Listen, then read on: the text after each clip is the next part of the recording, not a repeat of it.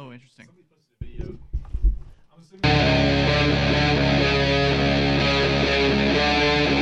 Free Talk Live.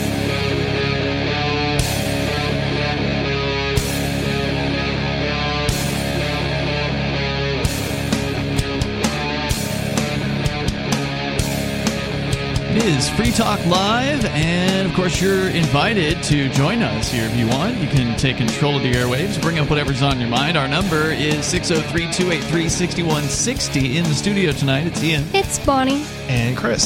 603-283-6160. On the way here tonight, actually, the two of you had stories, you didn't know this, but you had stories about Germany. Independently of one another. One of them is that a major German newspaper has apologized for its coronavirus coverage, I think. Yep, specifically to children. And Bonnie's got that story. Chris, you've got a story that Germany's talking about banning, the government gang there, is talking about banning the chat app Telegram. So we can get into those stories as well. Also, in other international related headlines, I've been holding on to this one for, I don't know, about a week.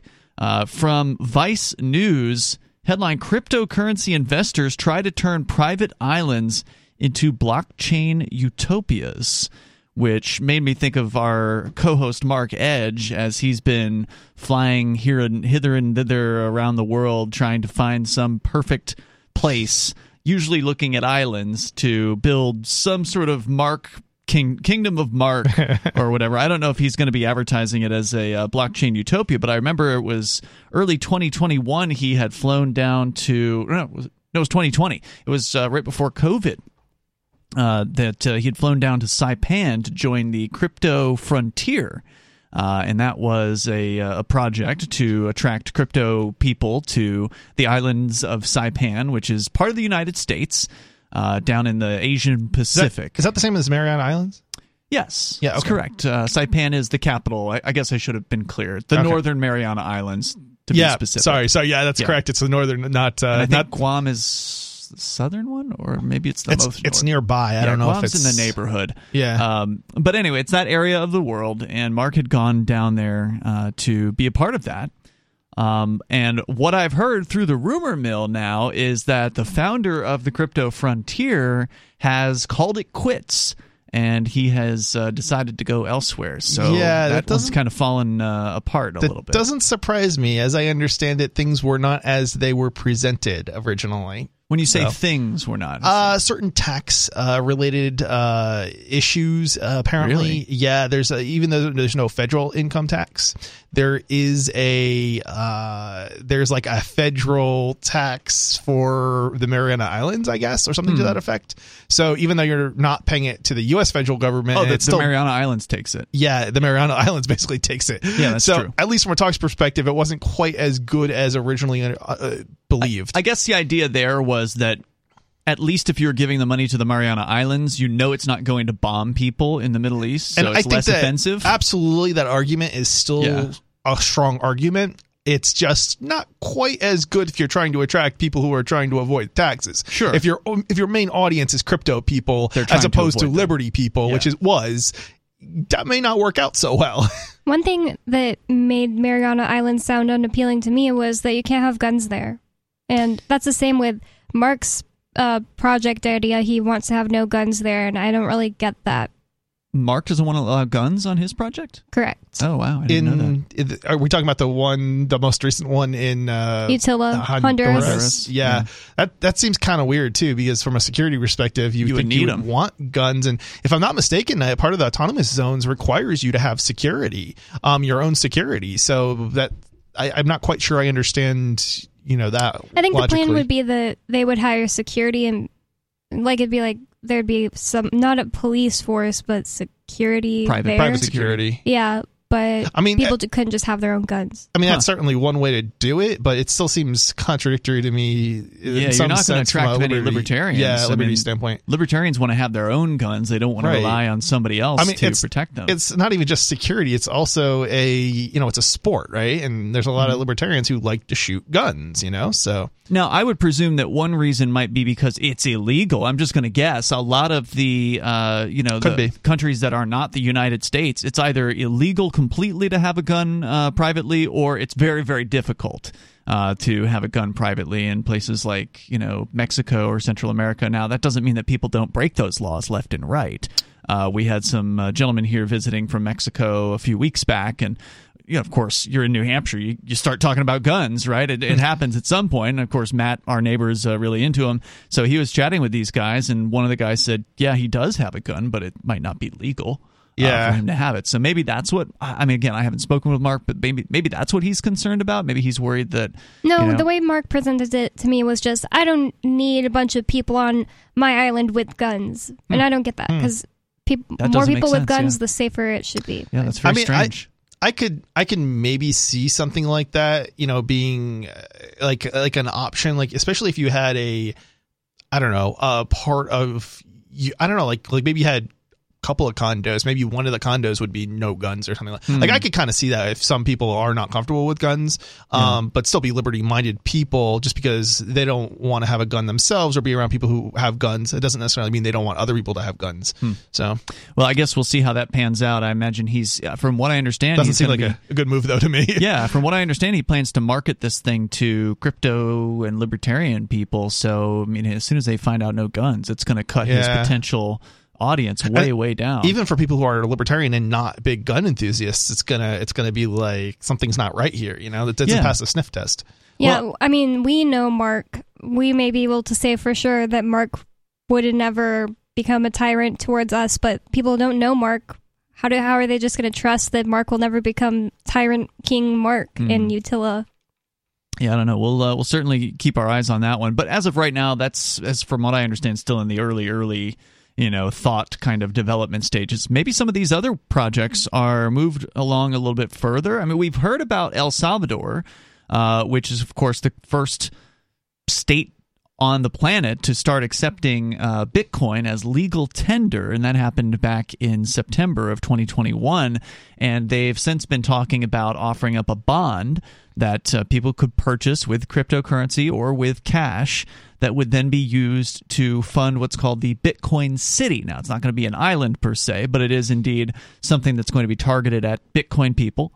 With the idea of, hey, come here, we're going to abolish most taxes, although I believe they're still going to have a so-called value-added tax, but their capital gains, that won't be present, they say. Income tax won't be present, they claim.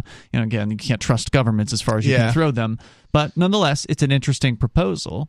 But according to Vice magazine, as long as cryptocurrencies have existed, libertarians have dreamed of using them to create communities, seasteads, and cities free from the prying eyes of the state and its tax collectors.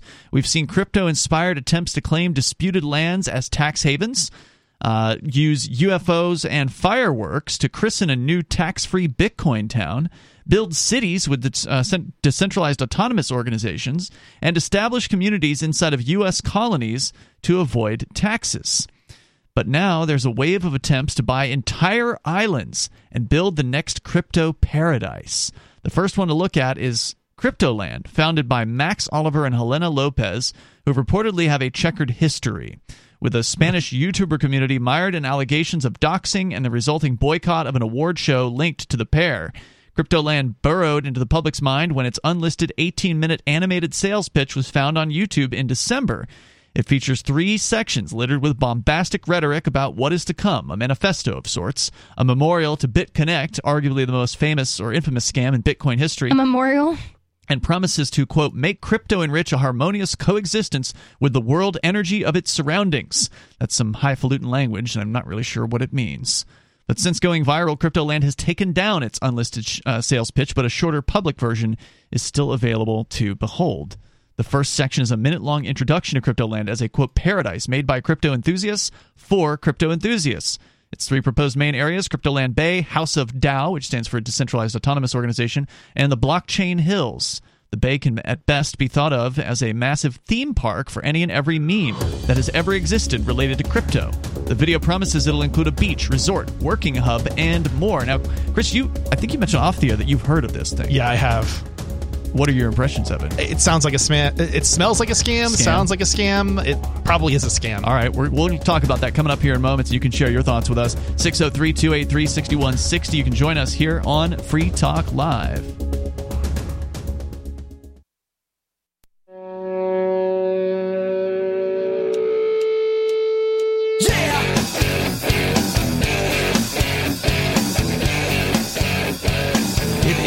Talk Live. And you can join us here. The number, if you want, 603-283-6160. That's 603-283-6160. It's Ian, Bonnie, and Chris in the studio here tonight. We're talking about these proposed crypto island projects.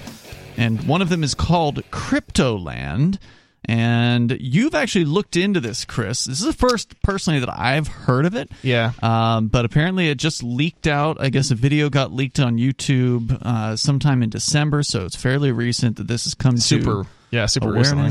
But you took a look into it, and your belief is this thing's a potential scam. We're going to get into that coming up here. Of course, your calls and thoughts are welcome. And we are raising funds for Give Directly. Now, this definitely is not a scam. Give Directly has been helping people in Africa and people who really need assistance, people who are in dire poverty kind of situations. They, over the last decade, have delivered over $400 million to over 1 million people in places like Bomet and Kilifi counties in Kenya, which is who we're raising money for right now.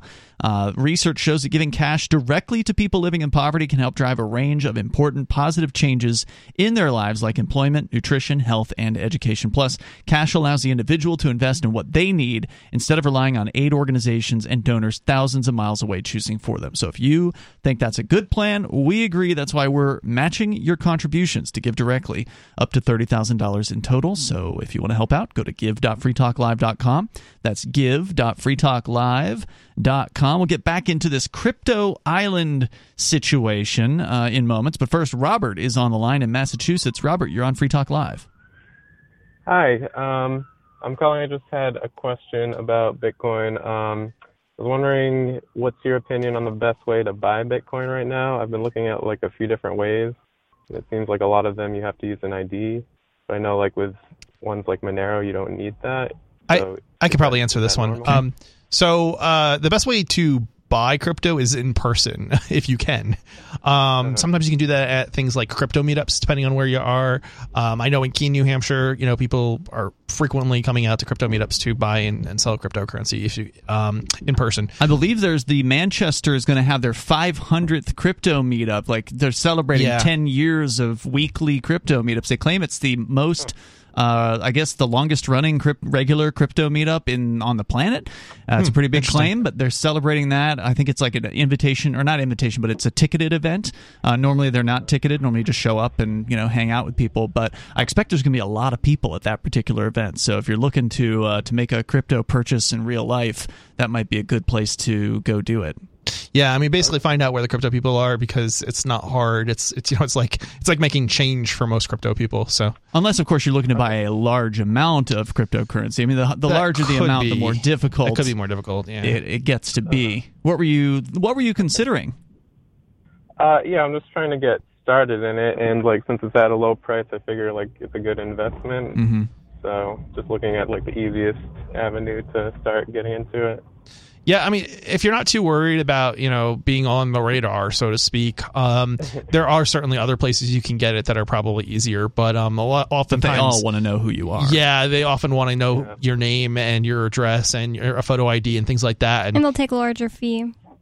They'll take a small fee generally. I'm saying larger than if you met somebody in person, probably. But I guess that's probably true. Depends. Yeah, it's probably somewhere around 5% in person usually, and an online exchange. It depends. One of the big ones might be 1%. Well, it depends though. If you're buying it from another person, they may be in a hurry. If they are, they need cash, 0 to 5%. Then they might charge you 0%. It might be if they're really desperate, they might actually take a slight discount. I've seen that. It does happen. So you never know. You just have to ask around, and if you ask a group of people, then you usually get the best price, because there might be more than one person who's willing to sell in that group, and then you get a kind of a bidding war to say who's going to sell you at the cheapest price. There's something called Edge Wallet, and you can actually buy through Edge Wallet too.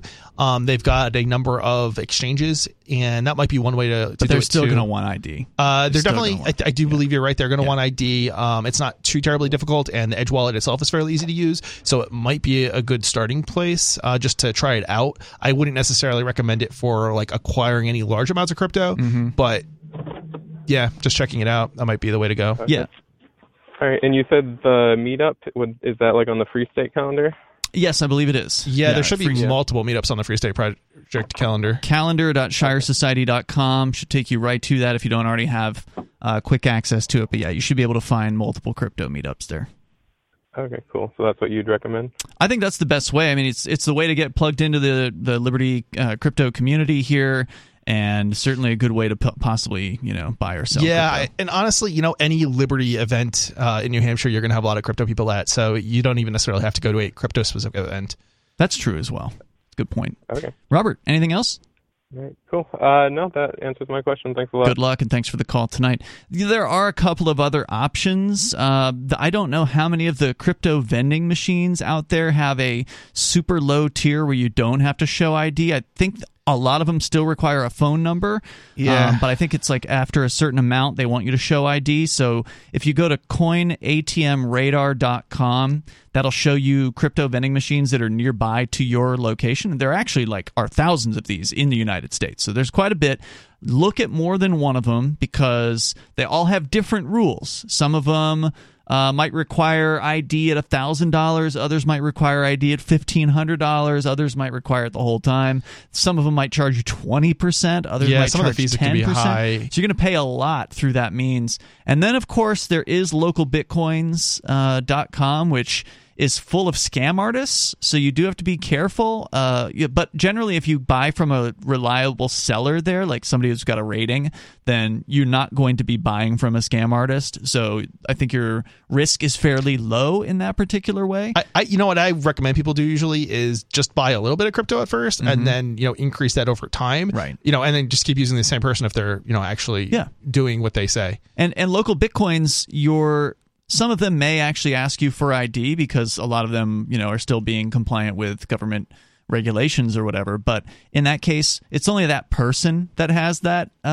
information. It's not like you're giving it to some mega corporation like Coinbase or something like that. So that's one of the less offensive, more, I would say, private ways of buying Bitcoin is through local Bitcoins. But just make sure that you're only using sellers that actually have like a solid rating. You don't want to use somebody that's got one sale under their belt because the seller could be a scam artist if they don't have a solid rating. So just keep that in mind with that site. So we're talking about Crypto Land, which is one of these cryptocurrency island projects. We were just watching this ridiculously silly video. There's this computer animated pitch video that they came up with. It's about 10 minutes in length. And it's, just this guy arriving at this fantasy island, basically for crypto users, and being taken on a tour by an anthropomorphic Bitcoin with hands and feet. And Mr. Bitcoin's in it? Kind of, yeah. Kind of like Mr. Bitcoin. Mr. Bitcoin isn't as cringy as this. Yeah, this is pretty cringy. As they say here in the Vice article, it is just loaded with memes and pretty ridiculous. But your belief, Chris, is that this thing may actually be a straight-up scam. You say that these people who are selling these parcels on this island don't even own the island that they're selling. Yeah, that's what I have heard from people who have looked into it further and contacted the people who are actually selling the island. Yeah. So if the island isn't actually been sold and it's now up for sale again, that means they don't own it. There's more coming up here. You can share your thoughts. Free Talk Live. Looking for a great real estate investment? Consider New Hampshire, which is ground zero for the Liberty Movement. Your first call should be to Mark Worden from Porcupine Real Estate. He's more than just a real estate agent. He's your New Hampshire concierge. Where are the best places to live? Do you want farm, city, the burbs, or forest? Do you want a duplex or multifamily building so that renters pay your mortgage? There are homes in all price ranges in New Hampshire, and Mark can help with financing too. Invest in Liberty and property. Mark Worden can help. PorcupineRealEstate.com.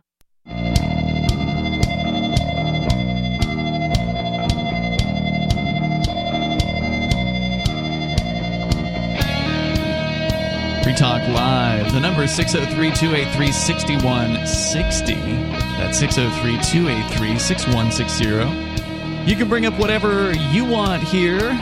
We're talking about these proposed cryptocurrency islands where wealthy crypto people, I presume, will be buying, if they're snookered into this thing, parcels on what is allegedly a privately owned island. But who really owns the thing? Well, Chris did some digging.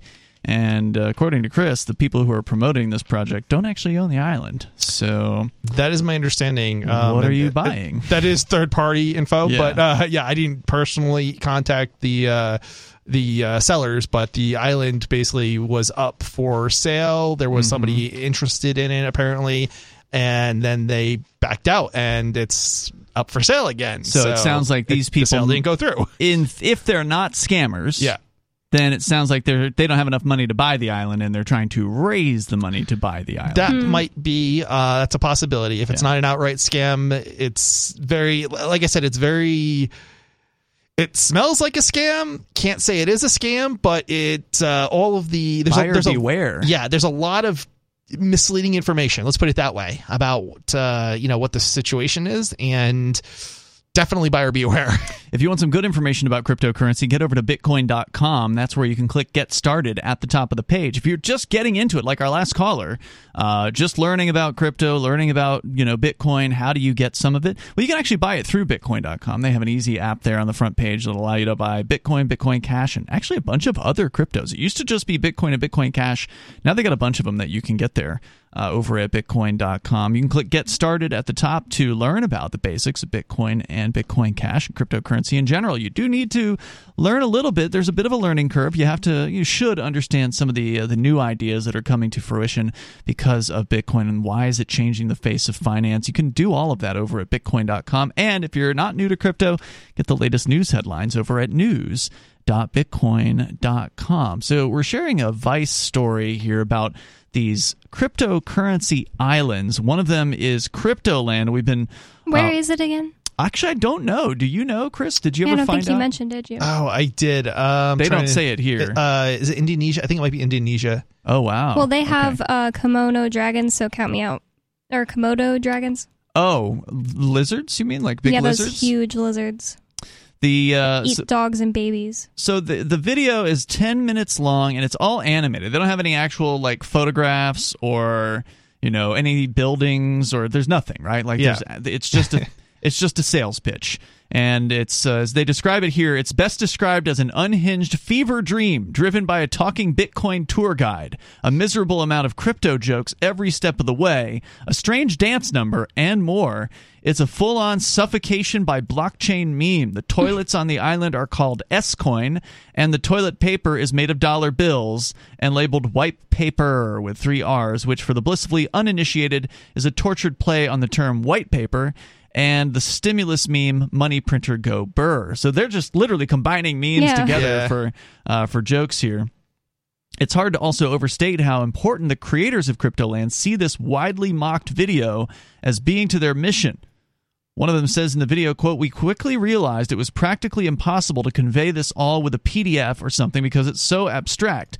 You have to see it rather than read it, like the Lambos, the BitConnect scam memorial, the CryptoKitties, things we know people will get it if they see it. So after a lot of brainstorming, we came up with the idea of creating a 3D animated video. The film had to be awesome, but also very accurate at the same time because we must be sure we can deliver," unquote. The film. As the animation is, it's like something you'd see on a lower budget movie or something. It's not bad. It's just looks like nice. People that say film instead of video. There's a certain part of it that says something. They say something about Pixar. They spent a year with Pixar developers or something. Really? And that's not what happened clearly. But. Yeah, and it was very, very quickly said in there, I guess.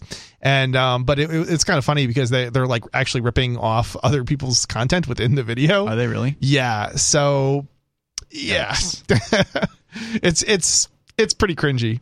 As the Next Web pointed out in its dive into the island, and Wikipedia editor Molly White in a Twitter thread sharing her research into the project, there are a few problems that stick out even beyond Cryptoland's wild marketing video. Take the fact that the island mentioned in its, quote, why paper, unquote, an island in Fiji named Fiji. Nananu I Cake is still for sale on at least 2 websites. And then they list the websites you can go and see for yourself. Yep. Despite the project's website claiming that it has secured a, quote, island purchase agreement, unquote. Well, that's That's bad sign number one. Yeah. Right?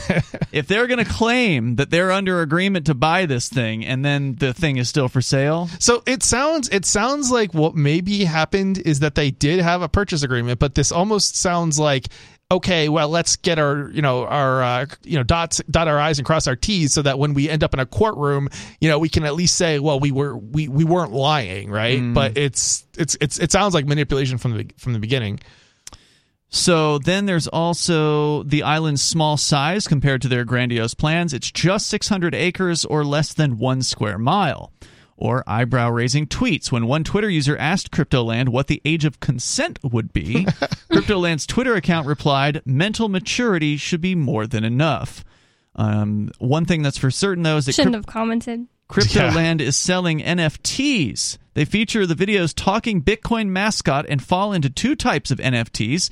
King Cryptolander NFTs that cost 319 Ethereum, which at the time of this writing was just over $1 million worth of Ethereum. So what's up with people selling NFTs and just setting a price? That's so weird to me. Just auction them like Melania, she was like, I'm selling 300 pictures of my eyes for $100 each. Melania is now doing an auction. So she was setting the price. Now she's doing it differently.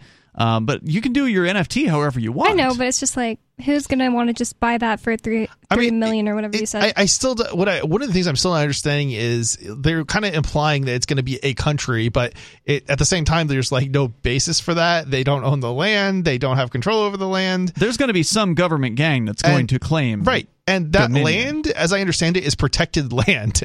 So it's... Oh, really? Yeah. So they can't even build on it even if they did buy it. So whoever buys it, even within what was it, Fiji? Fiji wouldn't be able to build on it. Yeah, so don't see an asking price here, by the way, on this. So who knows what they actually want for this? I guess you have to, be a serious buyer if they're going to tell you what this island costs. I'm looking on the real estate website. So the Cryptolander NFTs, I imagine they're selling, it says here they're only selling 60. So they're looking to raise $60 million worth of cryptocurrency in this case. And I presume that includes a lot, like that gets you a house or something like that. I don't know. Like, why else would you? I mean, that's the implication from the video for sure. The remaining 9,940 of the NFTs will be standard Cryptolander NFTs that cost on average about $350 worth of Ethereum.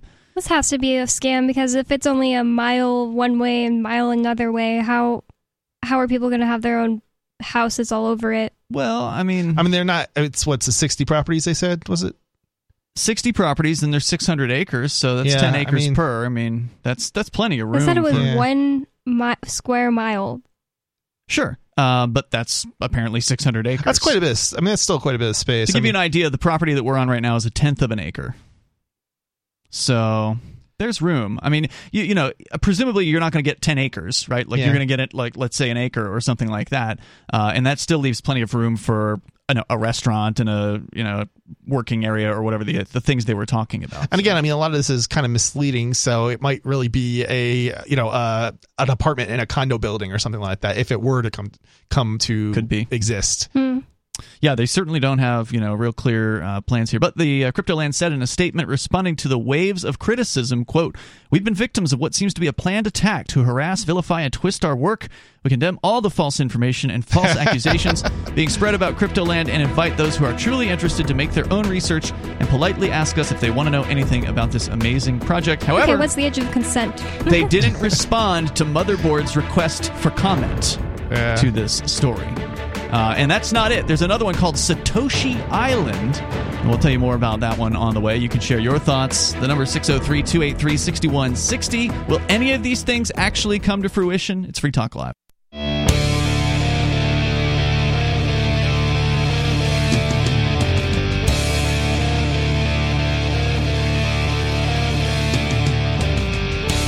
This is Free Talk Live, and you can bring up whatever you want here. The cryptocurrency projects that may be taking over an island, or maybe they're total scams from top to bottom. That is something you do need to be aware of in the world of cryptocurrency. It is not, regulated by the government gang, and even if the government gang comes in and tries to regulate it, they still can't control it because it's out of their control, especially things that are outside of their physical jurisdiction. In fact, interestingly, one of the details I didn't mention yet about this is that apparently Cryptoland, if you try to buy one of their NFTs, you have to certify you're not a U.S. citizen in order to do that, which is interesting. Which is funny because I think the people that are selling it I forget how they're doing it exactly, but they're people who I guess work for them sort of. Mm-hmm. They're U.S. citizens and they're not allowed to actually partake, but they've all signed this agreement or something to that effect. Hey, Chris knows a lot more about this story than he let on. Yeah, you've looked into this deeply. Yeah, it's crazy. Did you look into their competitor, Satoshi Island? No, I don't know. I don't think I know anything about that. Sounds like Yoshi Island. It might be probably not as fun, but who knows? It's another crypto utopia, according to Vice, supposedly in the works, featuring a 32 million square foot island, which sounds large, but it's really only 1.1 square miles, so about the same size. Wait, how is that the same size as 600 square? It was 600 acres, and this is 32 million square feet, so I guess that's a similar amount. I thought you had said 32 million acres. Yeah, I don't know how many foot there are in an acre off the top of my head. But anyway, 1.1 square miles in Vanuatu, an archipelago of islands between Australia and Fiji, so in the same region of the world. It's slightly larger than Cryptoland, but has substantially less information available about it. Its website states that the island is owned by Satoshi Island Limited, but there's no information on who runs the company or how beyond a team section listing some individuals involved. It also claims to have a, quote, green light from the Vanuatu Ministry of Finance and all approvals in place, unquote. Motherboard reached out to various Vanuatu offices to confirm this, but has not heard back. Satoshi Island told Motherboard they have owned the island for some years, but when asked about the company's ownership, said, quote, some of the public team and advisors have legal control of the company, and then pointed them at the team section of their website. Running the master planning and development process is James Law Cybertexture, a Hong Kong architecture firm animated by the belief that, quote, our work can alleviate suffering for all segments of society, unquote. While the founders and main backers are obscure. How can you do that with 1.1 square miles? Well, you're not going to help most of society, but you'll certainly be helping the wealthiest crypto people. But how it brings up my same issue I have with Mark's idea to move to an island. Just how would living on an island, owning a lot of crypto and living on an island make your life better? I think you'd really quickly be like, oh, I'm sick of this crap. You'd get bored because there's nothing to do. Yeah, I'd go crazy.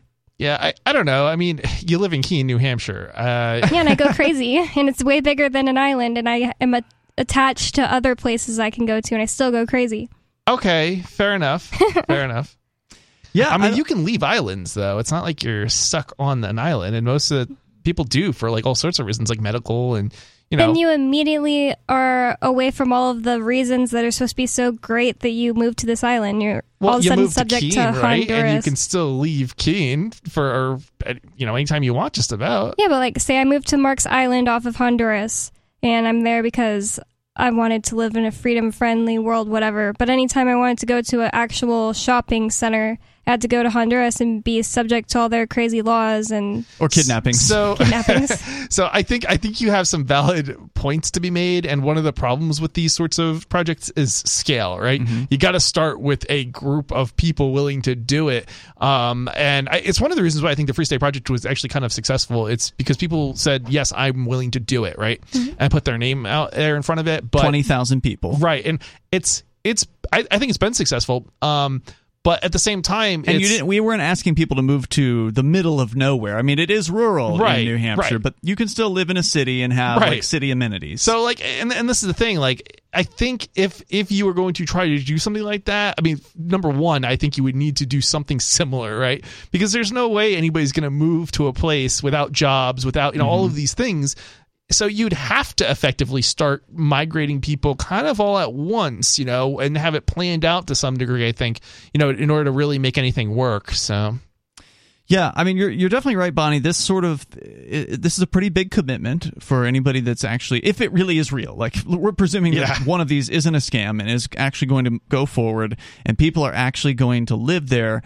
I think that it's probably true that a lot of them are going to travel. Like, they're not targeting, the average working Joe. They're targeting people who have a lot of money and who can afford to buy a chunk of an island, basically.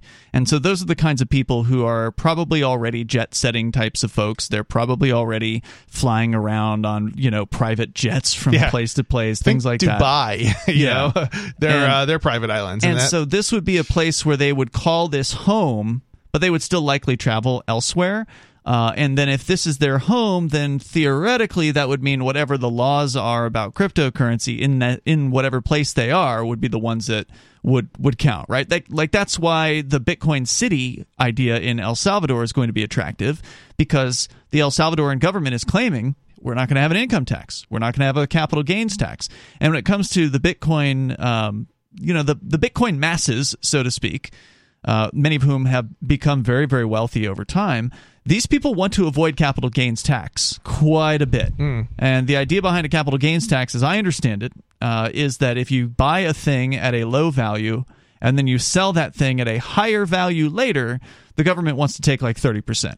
It's insane. Yeah, so you could understand why someone would want to possibly change their physical location to avoid that. If they had a lot of Bitcoin and then they wanted to sell that Bitcoin, they wouldn't want the government to take 30% of that. So the idea is to find a jurisdiction, a political jurisdiction somewhere on the planet that's more friendly. Now, whether or not you have to move to an island somewhere to find that, I don't know. And I don't know what kind of arrangement, if any, if presuming these are legitimate, and it doesn't sound like they necessarily are, what kind of arrangement do they have with Fiji or Vanuatu as far as their tax laws? And there's another issue here. Why wouldn't you just get a passport from a country and citizenship in a country? Because those are already programs that exist and don't require you to buy. Well, I mean, sometimes they do require you to buy land, but frequently you can just buy them outright. So buy the citizenship outright and buy the passport outright, and therefore not have to buy an NFT. Right, and it might be $200,000 as opposed to $1 million, right? Yeah, that's a good point. And what's your objective, right? Yeah, I'm trying to think. They have that. St. Kitts. St. Kitts, St. Kitts is one of them, but there's, I believe, several countries in the world where you can pay upwards of $500,000, and I don't know what the cheapest one is out there. It's not something that I've spent much time researching, but yeah, that exists. And in the case of St. Kitts, I think you have to buy land or something. I think you don't just give them $400,000. I think you might be able to buy some land for that, and actually have something besides just a passport. Yeah, but sometimes again, it's not sure. Sometimes it's an investment in the country. Yeah. Other times it's land. Sometimes like opening a business or something. Yeah, sometimes like it's just you can buy it outright for a certain amount of money. And there's different advantages to different countries where you can buy citizenship, basically. So it kind of depends on what because some passports will give you access to certain other countries, whereas other passports won't. So if useful. You surrender your U.S. citizenship, you're going to want to make sure that it's with you then have citizenship in a useful country where you can still travel. So let's see here. According to the story here, while the founders and main backers are obscured, the Satoshi Islands Law Group, the Cybertexture Group, is held up as one of the public faces in press releases and on the site, which promises to design the island according to his vision. Quote, modular development is the future of city building. Instead of decades, they will be completed in a few short years, reads one quote from the architect prominently emblazoned across a website. What does that mean? Well, his designs feature modular units that can be, quote, combined and placed into hundreds of positions to create unique homes, apartments, amenities, and offices. Imagine see-through shipping containers with softer edges. To help pay for this, there'll be two types of NFTs that, similar to CryptoLand, are not yet available. Citizenship and land NFTs. The citizenship section's first words are a disclaimer. Warning, quote, Satoshi Island citizenship NFTs have no relation to citizenship of Vanuatu. So you will still be considered a tourist unless you can become a citizen in Vanuatu. But I have heard, I think, that Vanuatu is one of those countries that'll sell it to you, if I'm not mistaken. Okay. So there may be a way to accomplish that. So you have to pay more than $1 million? So you'd have to pay for whatever they're asking for these as of yet unminted NFTs. So I don't think we actually know what Satoshi Island is going to be charging for theirs at this point. It's very, very speculative. If you're interested in this, though, maybe you've been following it closely and you want to disagree. You think this is not a scam. You've already dumped some money into it, so you're already feeling invested. The number 603-283-6160. Coming up, we'll get into Germany, where a newspaper has apologized for their coverage during COVID, and also they might be banning Telegram. You can also share your thoughts here on Free Talk Live. Is your broken heart stopping you from being authentically happy? My name is Jeremy West, and for a limited time, I am running a free online class to teach you what most people don't know about how to deal with your feelings. The simple way to deal with your negative thinking. The key to breaking your unhealthy relationship patterns, and so much more. No more feeling like a failure who will never find true love. No more self-medicating and ending up feeling even more miserable. And no more feeling like you'll never be someone who deserves an amazing partner.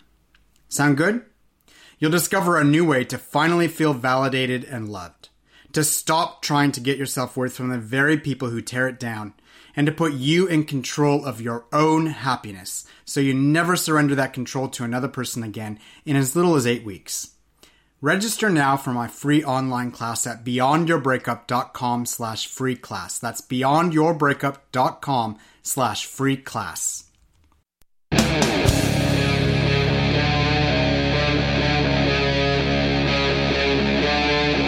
Free Talk Live.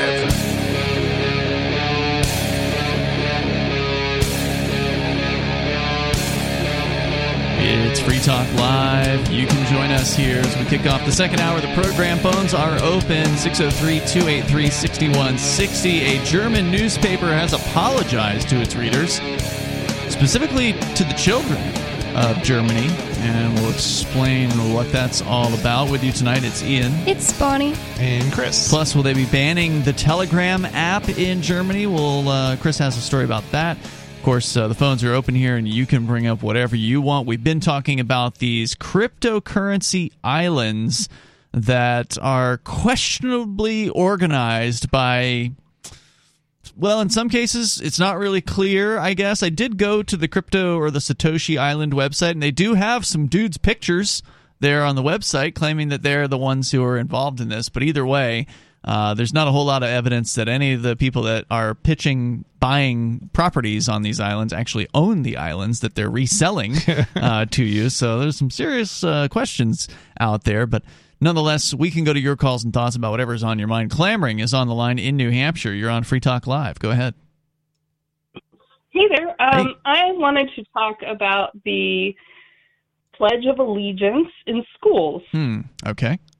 So, well, the Pledge of Allegiance, I guess, at all. So I was recently with my two girls, ages 6 and 14, at a 4-H meeting of all places, and they said the Pledge of Allegiance, which I haven't personally heard since I was a child. Wow. And then I got to asking, my kids, my little one's in a private school, so they don't do it there, but my older one is in a public school, and apparently they do it on Mondays.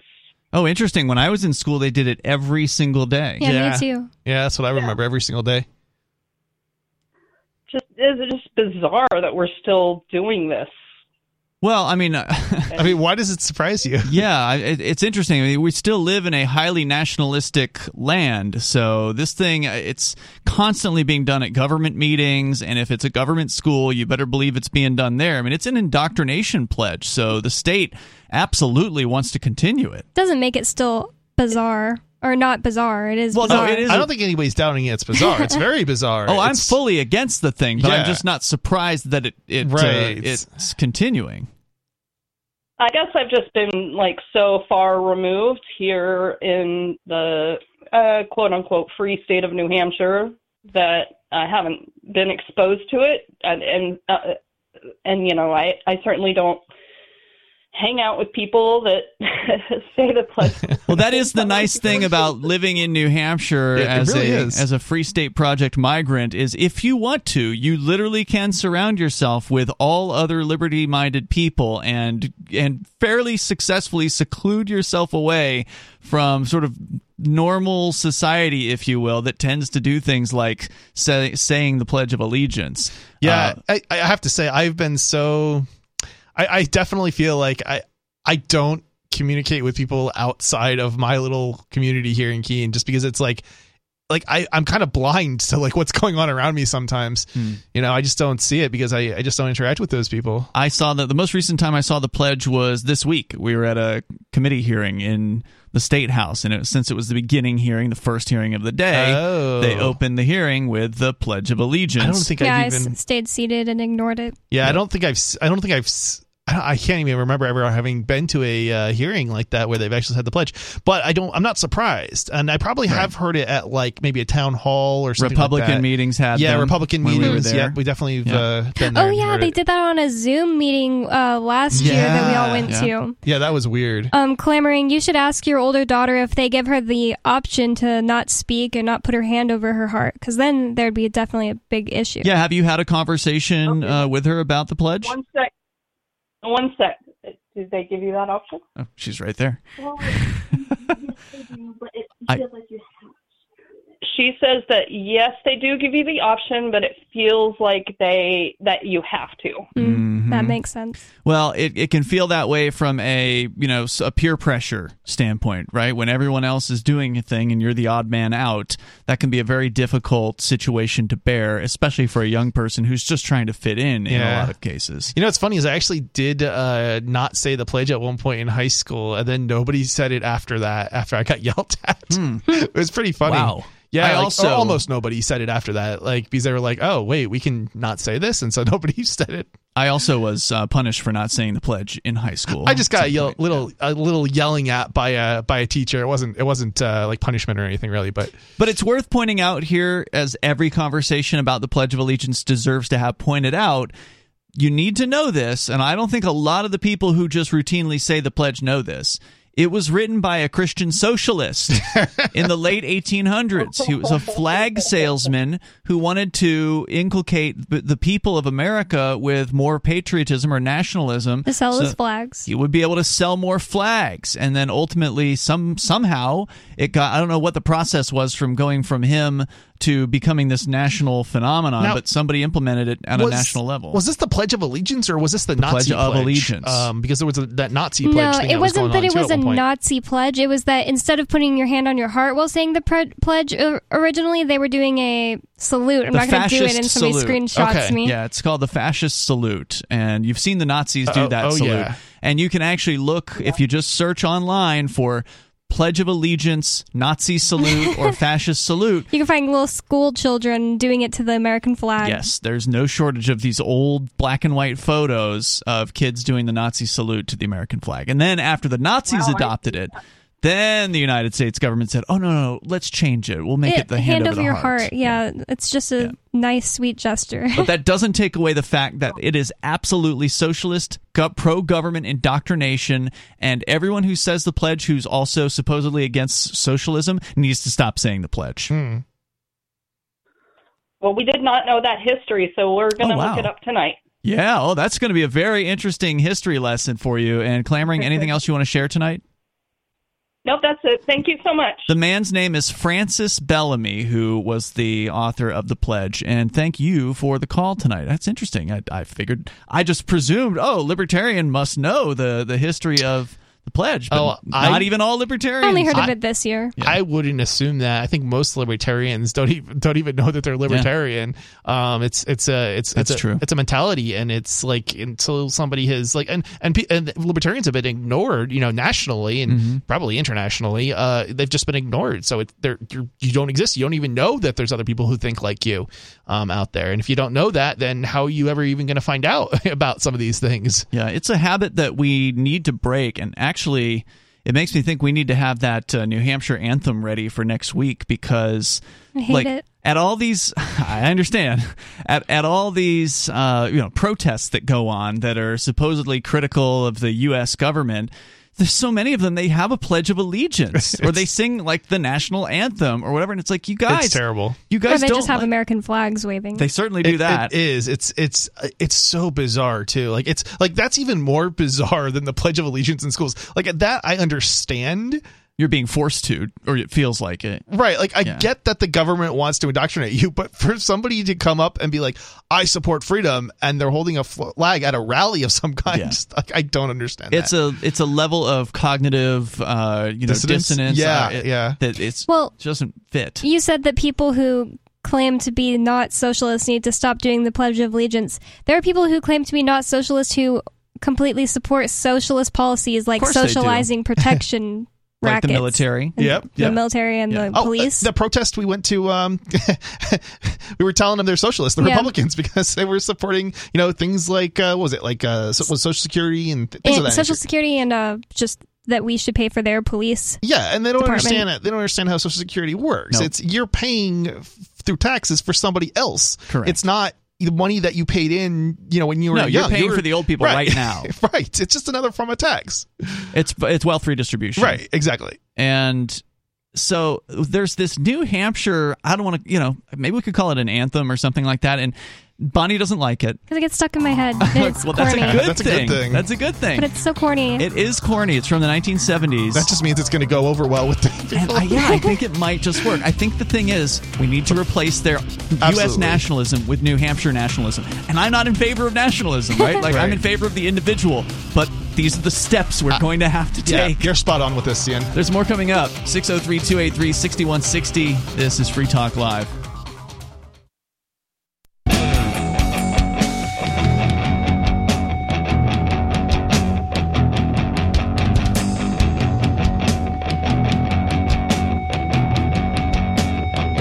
Talk Live. Phones open here if you want to join us.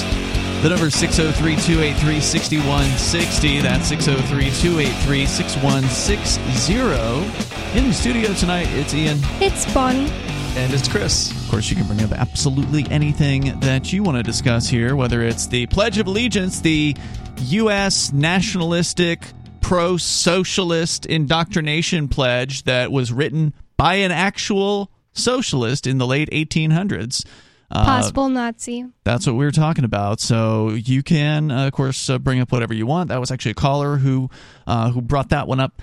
It's Ian, Bonnie, and Chris in the studio tonight. We're going to go back to your calls and thoughts with someone who claims to be a socialist. Actually, she says she's a communist. And what's the difference? The difference is real subtle, isn't it, Sarah? What is the difference between a socialist and a communist? Well, to me, there is no difference. To me, honest. She's honest. Wow, that's the first honest socialist I've ever heard. Yeah, I didn't mean to interrupt you there, Sarah. Yeah. What were you saying? So there's no difference in what? To me, there's no this difference between socialism and communism. Mm-hmm. Why do you think there is any kind of difference? And the reason I called in about is that, Darren Queen, as a pharmaceutical, they got sued and they have to pay out $90 million worth in penalties. It just was announced. A New York judge announced that. What is this company? A pharmaceutical company? I've never heard of them. Darren? Yeah, it's called Darren Queen. I just only heard it one time on the news tonight.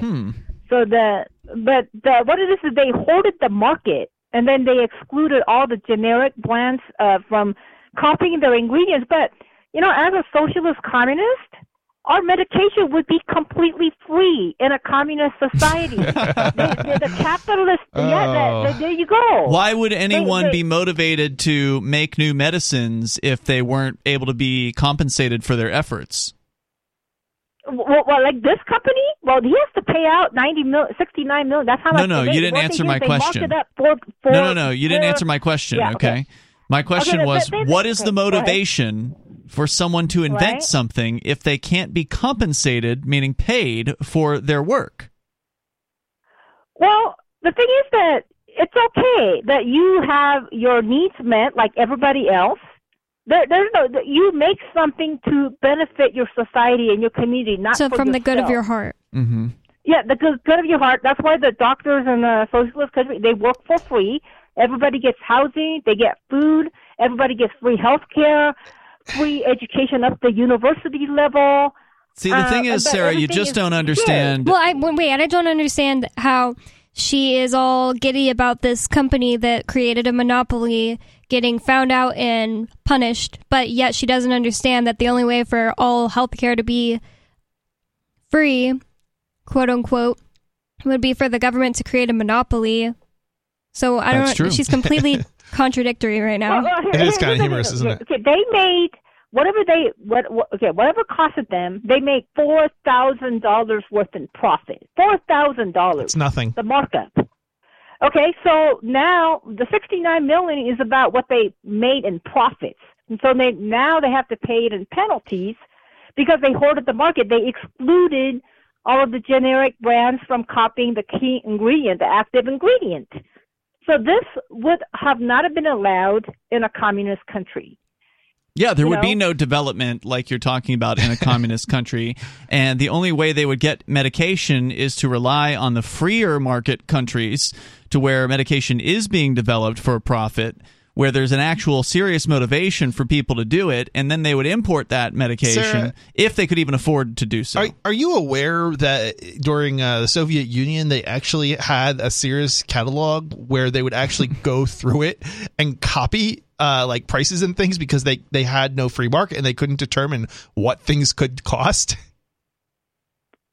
That does kind of sound believable.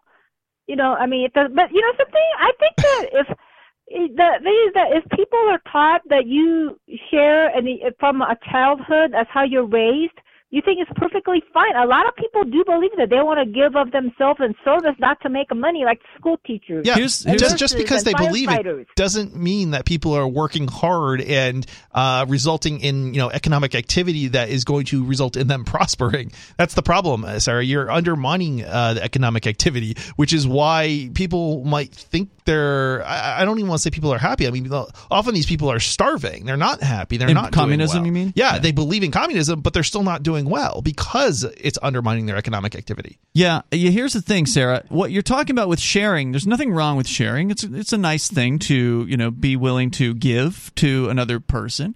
I don't think those things should be taken out of society or anything like that. But the difference is between communism and real sharing is with real sharing, you share because you want to. You share because it feels good. You share because it's helping someone. Whatever the different reasons are. Hold on, Sarah. I'm not done. Whatever the different reasons are for the individual, they're choosing to share. Whereas under communism, they're told, you will give to others or you will be shot. And that's the difference. Under communism, sharing is mandatory. It is forced by the threat of violence and actual violence. And that leads people to not want to be so generous, and it leads people to hide their wealth. It leads people to feel, upset at the idea of having to give people the things that they've earned, especially when other people aren't actually pulling their own weight, when they're actually acting as though they're hurt, even though they could work in the fields or whatever, and then they're just taking instead of giving. And it gets really ugly because what you're talking about is going against human nature, and you're going to try to use violence to force people to share, and it never works. And as a kid, a lot of people are taught that things are black and white, and they are taught that a lot of things are virtues that aren't necessarily always virtues, and sharing is one of those things. Imagine you have a friend that is down on his luck. You give him some money to help him out. He doesn't use that to better his life. He just keeps, blowing it on junk food or something. And or drugs. You just keep continuing trying to help him. It's eventually not a virtue. You're just giving this person... You're enabling them, and that's what would happen in socialism. Sorry, Chris, what were you going to say? Yeah, I mean, just because crony capitalism is bad, Sarah, doesn't make socialism good, right? Yeah, but... think about it. Do you guys support that they're getting $67 million? So according to you guys... They're perfectly. They need to keep this profit instead of getting penalties. No, we're against crony capitalism, which is only possible by the government. Right. You seem to have this impression that we support these. It's funny because I am not a fan of these corporations basically having a monopoly. That's right. I guess you could say that's crony capitalism. I'm against that, but it's because the government is using violence to achieve that monopoly, right? Without that, you wouldn't have some of these costs. One of the reasons we have these costs is because of government, right? Right. So patents, for instance, which is something that the government has created to give a monopoly over a certain idea for a specified period of time to these corporations. Patents prohibit competition, and they prohibit a free market, which we do not have. You're talking about the medical business. That is one of the least free markets in the United States. It is highly regulated and highly controlled. Anyone who wants to should be able to be a doctor. Anyone who wants to should be able to, put a pill together or whatever. And then it's up to you to decide whether you trust that person to administer those things, to give them to you or to sell them to you, and let the market decide through, various different voluntary checks and balances. What you're talking about is, as they said, crony capitalism. We're against that. More Free Talk Live's video archives have been on LBRY for years. LBRY is an uncensorable, decentralized, blockchain-based media sharing protocol, and we're big fans of it here on Free Talk Live. In 2020, LBRY launched Odysee, a video sharing website to compete with YouTube, and it's really taking off. Now with over 1 million channels, many of whom are disaffected YouTube creators. During YouTube's crackdown for not towing the government line on COVID, the Free Talk Live YouTube channel started receiving strikes and could be completely taken down at any moment. Thankfully, Odysee started offering live streaming, so we're now streaming live every night and posting our video archives permanently to Odysee. You can watch live or anytime on our Odysee channel by visiting video.freetalklive.com. If you want to go all in, download the desktop app at lbry.com, and then every video archive you watch, you'll help seed and keep it online forever. At minimum, we ask you visit video.freetalklive.com and follow us on Odysee today. video.freetalklive.com.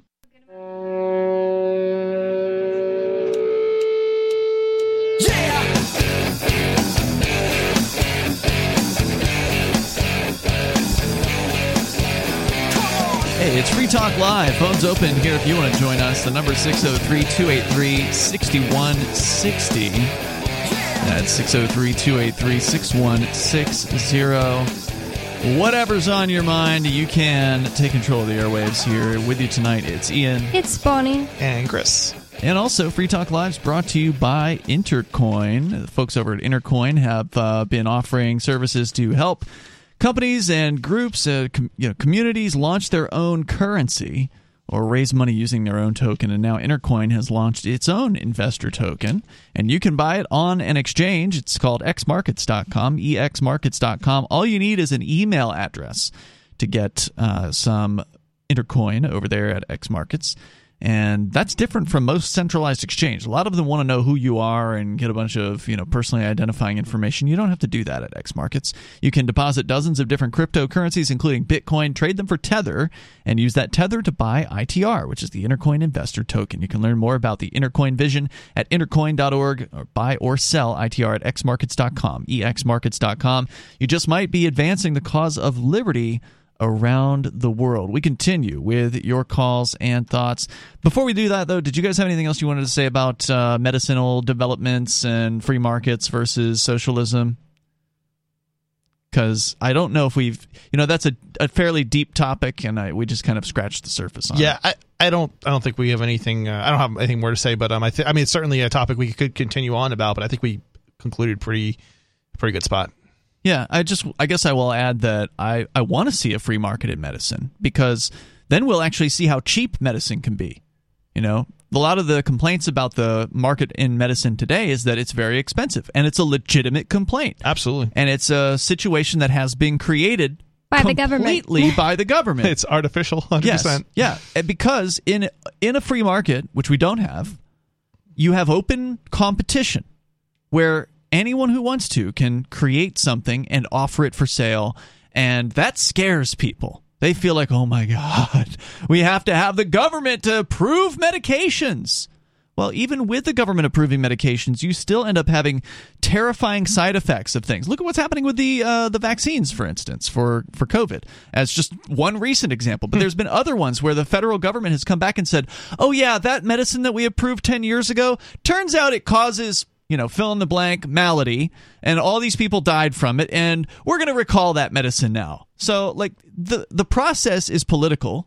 The process costs billions of dollars for these corporations to get medicines through. And why is the cost of medication so high? Because of the hoops that they have to jump through to not just develop the medications, but to get it through the bureaucratic process. And so that's the reason why things are so expensive in the medical field. And then, of course, there's all the liability that goes on. So really, it's all created by the state. And giving the state total control over medicine isn't going to make that better. It's going to make it worse. And as we were saying, you're working against human nature when it comes to communism. But I'm sure Sarah will call in again very soon enough about that topic. Always. She didn't listen at all. No, she doesn't. She doesn't listen. No. And that's okay. But we're not here to convince Sarah. We're here to convince the people who are maybe on the fence. Maybe they're unsure. Maybe they've heard, good things about socialism and communism in government school. Or the people that think that we're in a free market. We're not. It's not even close. Richard is on the line, also calling from New Mexico. Richard, you're on Free Talk Live. Yes, I appreciate you taking my call. Sure thing, Richard. My complaint is since President Biden had his vaccine mandate for companies over 100 people, workers, to get their vaccinations shot down by the Supreme Court, our New Mexico dictator governor and apparently our mayor in Albuquerque are trying to push companies to mandate their own vaccine requirements, that everybody get their vaccines and their booster shots. And I don't know if this case, if people will take it to the New Mexico Supreme Court, or maybe it will go to the National Supreme Court, but they're trying to push it. The police and firemen's union people are discussing the legalities of a forced mandate. So just to clarify, Richard, are they trying to force it on only government employees, or are they forcing it or attempting to force a vaccine mandate on all employers in New Mexico / Albuquerque? Apparently they're trying to force the state and city government workers into this mandate, and I wouldn't be surprised if our dictator governor here and our Democratic governor, mayor, would also try to push this on people too, because they both seem to be in lockstep with the Democratic Party with President Biden as their leader. They've been doing this in a lot of the big cities, like New York City, for instance, and I can't name the other ones offhand, but I'm pretty sure they're doing it in New York City. I don't know about New York State, but they're doing this where they're saying if you're working for the government, you have to get a vaccine. And and as you pointed out, Richard, what's happening there has been happening in the New York City, and I think Chicago as well, where the police unions are against this. We actually, our friend Conan, who works in the Postal Service, they've been telling them that they have to get the vaccine, but the Postal Service union is against it. So in the case of, I'm generally against public service unions, but in this case, the unions are taking the correct position. And they're saying, look, our these people, these union members, it's their bodies. It should be their choice, and you shouldn't be forcing this on people. But the courts, I believe, so far, and maybe there's different results in different places. It probably depends on how leftist a certain state's court is. But the courts have been backing up the cities, I believe, on these. And again, correct me if I'm wrong on that. And thank you, Richard, for the call tonight. The number is 603-283-6160. Sort of for the same reason that the U.S. Supreme Court just ruled against the mandate for businesses over 100 employees, but upheld the mandate for companies that accept Medicare and Medicaid. So the idea being, if you are in a deal, if you'd enter an agreement with the federal government to say that you want to accept their payments, then you're their lackeys. Then you will do what they say. And so that same quote-unquote logic is going to likely be applied to the government workers. It definitely is being applied to the federal government workers. I know because, they're doing it to the military. That's right. And my little sister used to have a government job, and they were talking about how pretty soon everybody's going to have to get vaccinated. She just happened to move, so she never had to get vaccinated. So she avoided it. Yeah, but... And your brother is in the military, and he's going to be leaving? Oh, yeah, he's getting kicked out of the Air Force because he was one of 2 people in his entire base, I think they call it, who wouldn't get the vaccine, and they're both getting kicked out. 2 people? How many people are at the base? Is it thousands? A large amount, thousands. Mm-hmm. That's amazing. Tucson. People follow these. They follow blindly, unfortunately. Sure. And they want to keep getting paid. You know, they want to keep getting look. The government paychecks, they get paid real good. They get the paychecks are real nice, and then their benefits are also real nice on top of that, right? Like they get healthcare coverage and all kinds of other stuff. So and they're the type of person who already signed away their rights as a human being to the government when they joined. So they are willing to be told what to do. And so the idea that, I would have hoped there would have been more than 2 out of thousands. So that's really, really sad. But I think you're going to find that at the city level with these city bureaucrats, they're going to be forced into this. And, it does make me interested because we were talking about the New York City situation as it was happening. And I'm curious if there have been updates. I have not seen them. But the last that I remember was the police unions were saying, we don't support this. We're going to fight this. The city created a deadline and said, if you are not vaccinated by this deadline, you're not allowed to come to work. And so that was a couple months ago. Wait, so, where? Massachusetts? In New York City. Oh. So I'll have to look into it and see, if anything has shaken out, if they've had to hire those people back, because they were going to lose like a third of the New York City Police Department. Awesome. The number here is 603-283-6160. You can join us and bring up whatever's on your mind if you want to weigh in on this question or whatever you want. It's Free Talk Live.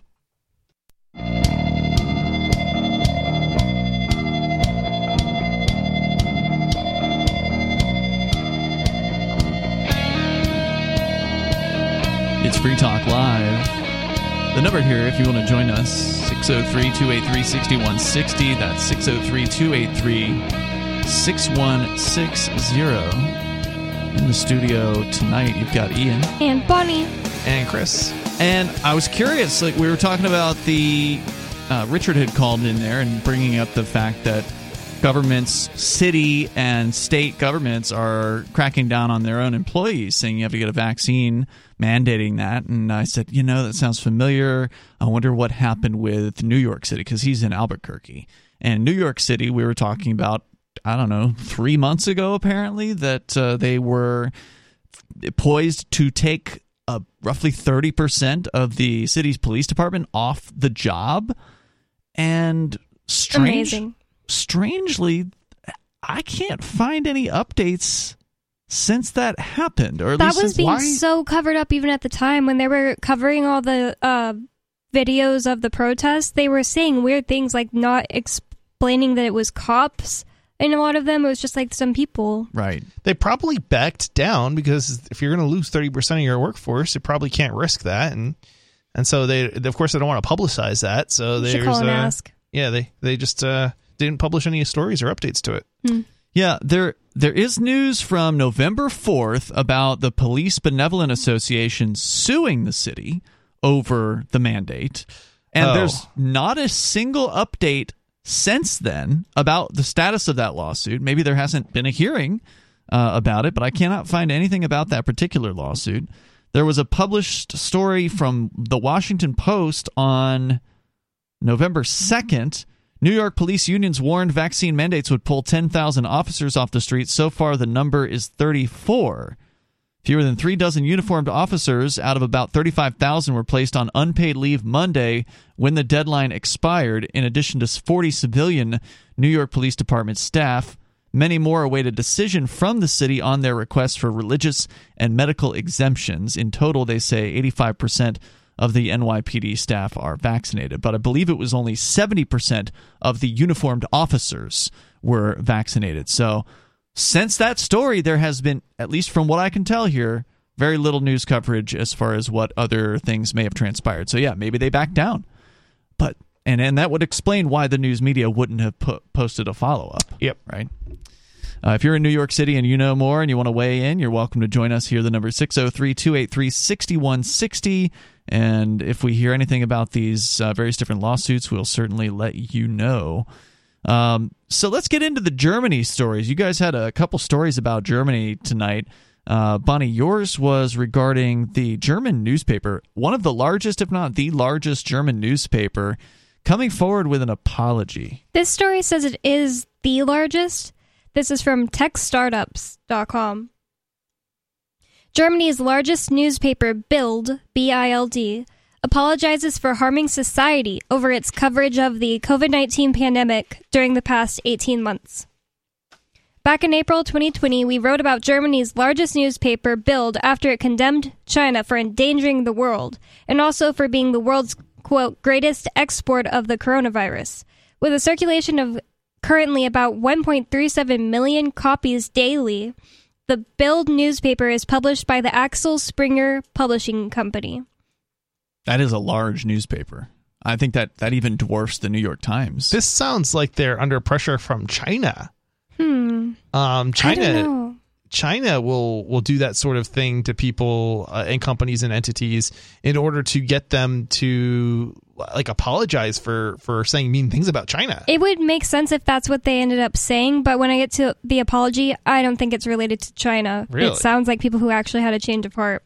It says, after enduring the COVID-19 over 18 months, the situation in Europe and especially Germany, seems to be getting worse. As Europe battles the fourth wave of infections sparked by the Delta variant, about 204,000 protested in Paris and other French cities on Saturday against a mandatory coronavirus health pass for entry to many public places, according to a report from Reuters. France is not alone. There are also protests in Berlin, Germany, and Italy over the COVID-19 passports. But I'm just going to skip ahead to the quote. So here, this is the excerpt from the paper. Yes, what they said. The paper came out with a video on their website, and it's the editor-in-chief speaking. Mm-hmm. And here's what he said. To the millions of children in this country for whom our society is responsible, I want to express here that neither our government or what neither our government nor our chancellor dares to tell you. We ask you to forgive us. Forgive us for this policy, which for 1.5 years has made you victims of violence, neglect, isolation, and loneliness. Sorry for this policy and media coverage, which, like poison, made you feel like you were in mortal danger to society. You are not a danger to society. Don't believe this lie. It's up to us to protect you. What happened to our children, many people and Bild denounce it. Merkel, did she organize a summit for children? This was originally in German, so it's kind of a weird translation. Did Merkel organize a summit for children? No. Instead, we persuaded our children that they were going to murder their grandma if they dared to be what they are, children, or if they met their friends. None of this has been scientifically proven. It was easy to force that on the kids. They can't defend themselves and they don't vote. When a state steals the rights of a child, it must prove that by doing so it protects him against concrete and imminent danger. This proof has never been provided. It has been replaced by propaganda, presenting the child as a vector of the pandemic. Those who wanted to contradict this propaganda were never invited to the experts' table. And they still aren't. And what was it that made them? I don't know if he addresses this. Weird. It's shocking. Yeah, like. It's the only thing in the world that I've heard of this that happened. Yeah, like this. Fox News isn't coming out saying they're sorry. CNN's not coming out saying they're sorry. Right. So what motivated the editor of this paper or the editorial board to come out with this statement after 2 years? I think these people looked into the facts and realized what they're doing is harming society, like they said. I don't know, man. They've done it for 2 years. Better late than never. Any kind of if you had any kind of like doubt or anything, like any kind of concern, you think that would have happened already, right? Maybe they were completely propagandized themselves.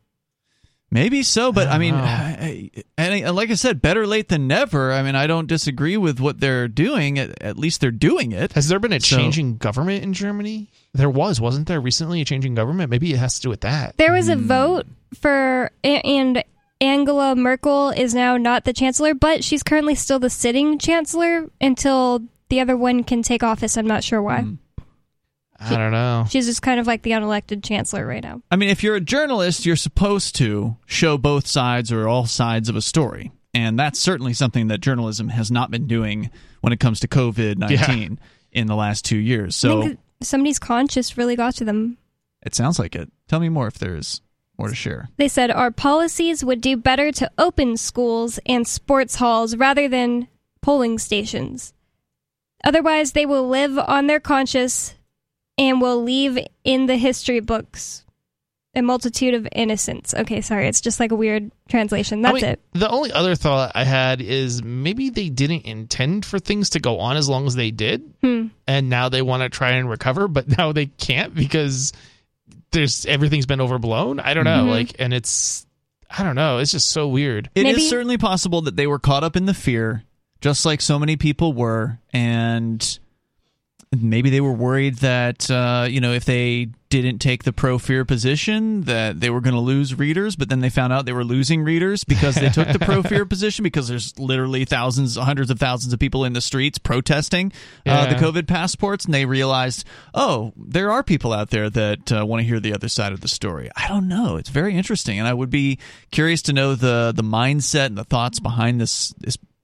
Again, I presume it was a board of, whenever a newspaper makes a statement, it's usually not just the publisher. It's usually like the editorial staff. Yeah, that's the editor-in-chief that was speaking. I wonder if maybe the board changed, like there was some sort of takeover kind of, somebody was ousted and now it tipped the balance from one side to the other. And so this is the result. Maybe it started actually affecting these people's kids. Could be. Maybe they did it personally. It wasn't for a while, and it's just started getting worse. I don't know. It's too bad there's not more to the story that would give us some sort of inclination as to what happened. Or maybe it just simply affected their sales. A lot of companies are going to change their tune real fast if they think it's going to make them more money, or if it's going to stop the hemorrhaging of cash that might have been happening to them. So hard to say. You said it was over a million? 1.37 million copies daily. Copies daily. I wonder if that's actual physical copies, because I looked at the New York Times and they don't even crack 1 million. They claim over 5 million circulation, but that's over 4 million is online. I'm wondering, what's the source of this? Tech news, tech startup. I forgot I said at the beginning. We'll continue here. The number, if you want to join us, techstartups.com. 603-283-6160. You're welcome to weigh in here on Free Talk Live. On Free Talk Live, we're bringing people to the ideas of liberty every day. From wrestling superstars like Glenn Jacobs. You guys really are having an impact, I believe. Like I said, a lot of where I am now is due to listening to Free Talk Live. You changed my mind on some very important issues years ago. To random people tuning in on the radio. I was kind of stuck in the left-right paradigm. I heard your show by chance on a Saturday night. From there, I went on, joined the Free State Project, and become an amplifier. So, that's really the reason why I amp, is because I know that if it wasn't for you guys being on as many stations as you are, I never would have found the ideas of liberty. You can help more people hear the message of liberty by joining Free Talk Live's AMPS program on Patreon for as little as $5 a month. And you'll get access to special perks. Visit amps.freetalklive.com, amps.freetalklive.com.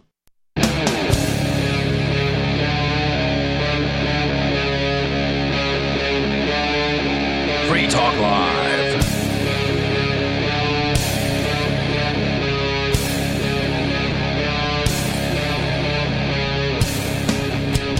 It's Free Talk Live. We're kicking off the third hour of the program. The phones are open. You can join us here. The number is 603-283-6160. That's 603-283-6160. Joining you in the studio tonight, it's Ian. It's Bonnie. And Chris. Before we get into your story, Chris, which is also another Germany-related story, we had the one about the German newspaper surprisingly issuing an apology for their obedient coverage of COVID-19, their pro-government, pro-lockup kind of coverage. They were apologizing, especially to the children of Germany. Very interesting. But related to that, in other German news, you've got something, Chris. But first, we're going to share with you a quote from our friend Nobody. Bonnie's been doing some research. She's been digging through old Nobody interviews because our friend Nobody has been prohibited by court bail conditions in the Crypto 6 case. You can learn more about that over at thecrypto6.com. He's been prohibited from speaking publicly about him or his opinions or anything. And so we dug up some old opinions of Nobody, and you did the digging, Bonnie. We're doing the reading. Here is one of them that you found. He said this, quote, "The first fact of life in living under a government is you live under constant threat of extortion. They are literally saying that you need to pay us for a contract that you never willingly entered into." Unquote. Yep. And of course, the contract he's talking about there is the so-called social contract. Sounds socialist. Which definitely sounds socialist. It certainly doesn't actually exist. Because if you ever ask somebody who's an advocate of the social contract to show it to you, well, they can't. It's just an idea. Yeah, the idea of the social contract is you do what we say, we being the government gang.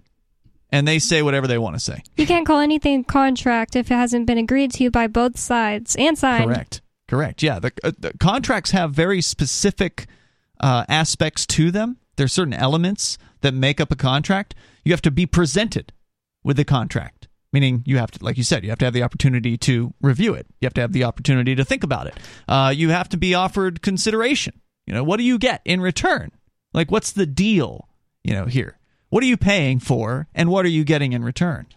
So there's offer, there's acceptance, consideration, I believe is I feel like there's a fourth thing, but I didn't look it up, so I don't remember offhand. But there are specific elements, and the social contract, of course, meets none of those. It's pure fantasy, pure pro-government propaganda, and it's just a justification by people who want to control your life. People who believe in the social contract theory will say that you implicitly agree by still living here, but there isn't a place on the planet where you can go and not live under a government. Not that we know of, although who knows, maybe one of these crypto islands someday will successfully accomplish that, but I'm not going to hold my breath waiting for it. So speaking of repressive governments, Chris, what's the island or the government of Germany up to? So apparently this is a story from Bloomberg, and they're reporting Germany raises prospect of shutting Telegram down over hate threats. Sounds crazy, considering you can spread hate messages and death threats on any platform, but apparently they really have Telegram in its sight for whatever reason.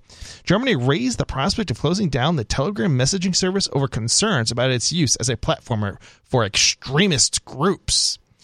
The company could seek to block the service if the government reaches the conclusion that it breaches national and European Union law. I mean, basically, free speech violates European Union law. Sounds right. German law. It just sounds crazy to me. The United States is, I don't know if it's unique in the world, but it's fairly unusual in that it actually has a, protection supposedly for freedom of speech. I mean, not even Canada has that. I mean, this would be very little different than saying, okay, you can't have a web browser. Telegram is just a kind of a generic chat app. It's not for like right-wing extremist groups or any particular group. I guess the difference between calling it, I don't think you can quite make the analogy to a web browser, because the web browser doesn't actually hold any of the content. It just views the content, whereas Telegram actually does have, servers that hold the content. Has a storage mechanism. That's so true. There is that. That's true. And Telegram has in the past taken down terrorism-related channels. But to my knowledge, that's the only thing they've ever targeted for takedown. I mean, there are aspects of web browsers, too, that have storage. Like, have you heard of Pocket? No. Pocket will store, I don't know exactly what it stores, but at least it stores links, I believe. Okay. So it'll like save your browsing history and things of that nature. Right. So should Pocket be prohibited, or any web browser be prohibited from allowing you to bookmark an evil website? Right. If you can use a browser like Firefox and use Pocket to save your hate links, then maybe it should be shut down. I mean, I think it's just an absolute. That's about the same level of crazy argument. I mean, I know that Germans love WhatsApp. Why can't you send a death threat or a hate message over WhatsApp? You can. I mean, this is the point. It's crazy. It's like, it's a general tool, and we're going to shut it down because a certain group uses it, or some percentage of it, or a certain group uses it, even though there's other people on the opposing side that also use it. It's obvious to me that they want to take it down because it's hard for them to patrol. Yeah. I mean, I think there's some truth to that, but Italy has been successful at censoring Telegram. So, oh, really? Yeah, and how? I don't. They had a court order, and Telegram censored the room. Oh, wow. I think it had to do with piracy websites, but nonetheless, the point is that it can definitely be censored, and Telegram is definitely reacting to governments, efforts to shut down. Did Telegram censor the room only for people in Italy? And only on certain apps? I don't know the entire details of this, but what I do because I know they have is Telegram has also censored on the Apple App Store. They've also censored based on pressure from Apple and Google. Right, that's what I was going to say. So, they did modify their app for Apple. I knew that much. to exclude certain rooms from being accessible through the Apple app. And that's likely because governments are pressuring Apple and Google to do these things. But if you use their app, if you use Telegram's actual desktop app, then those rooms are supposedly available. Yeah, that's true. There's also rooms, as I think anyway, that have been completely removed from Telegram. Terrorism rooms have been. Terrorism rooms, yeah.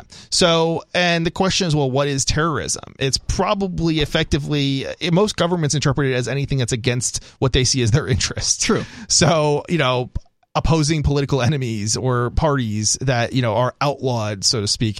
And, that might mean, Republicans in some countries or Democrats in some, or the equivalent of that. Maybe. To be fair, Odyssey has censored their app on the Apple platform as well. Yeah, because you can't be on the Apple App Store without implementing censorship. Pretty much. Yeah. And they would rather be there than not be there. Yeah. So they made it so you can't search for certain terms on Odyssey on the Apple version of their app. Yep. But if you're using their website, you can search for all of those things. It kind of makes me go wait, what? Because does that mean a browser has to implement a censorship list within the browser in order to be on the App Store, Google's or Android, at least Apple's App Store? But Google's been doing similar kinds of things. I think Apple has been doing it to a greater degree, but nonetheless, it's well, where do you take this? And if it's a decentralized app, right? Because, say something like Mastodon, where there's a dozen apps or, 6 apps or whatever. Am I not allowed to write an app and publish it to the Apple App Store or maybe even Google's Play Store if it's not?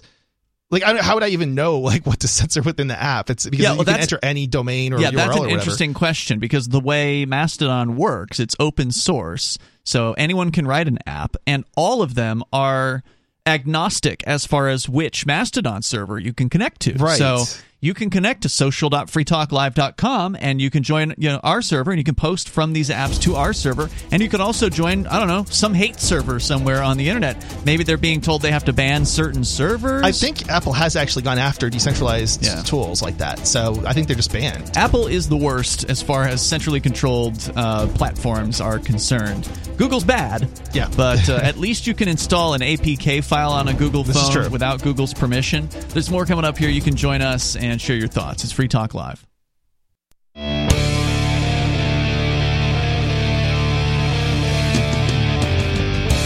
Free Talk Live. Phones open if you want to join us here. The number is 603-283-6160. That's 603-283-6160.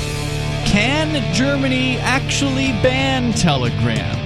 That's my question, because that's the story, is Germany is considering banning Telegram. What does that even mean? Yeah, I wanted to ask the logistics of that, because I understand you can tell Apple and Google Play that it's not going to be on for German users, but how can they not just get it off the internet? That's the thing. We're going to continue with the story here in just a moment, but also want to let you know about Freedom's Phoenix. It's a liberty-oriented news aggregation site, so if you want the newest and freshest stories and perspectives on current events from those who value liberty, then freedomsphoenix.com has those, and they've got a daily dispatch, which is a great way to stay up to date on science, technology, historical findings, liberty news, government overspending, and the rise of the police state.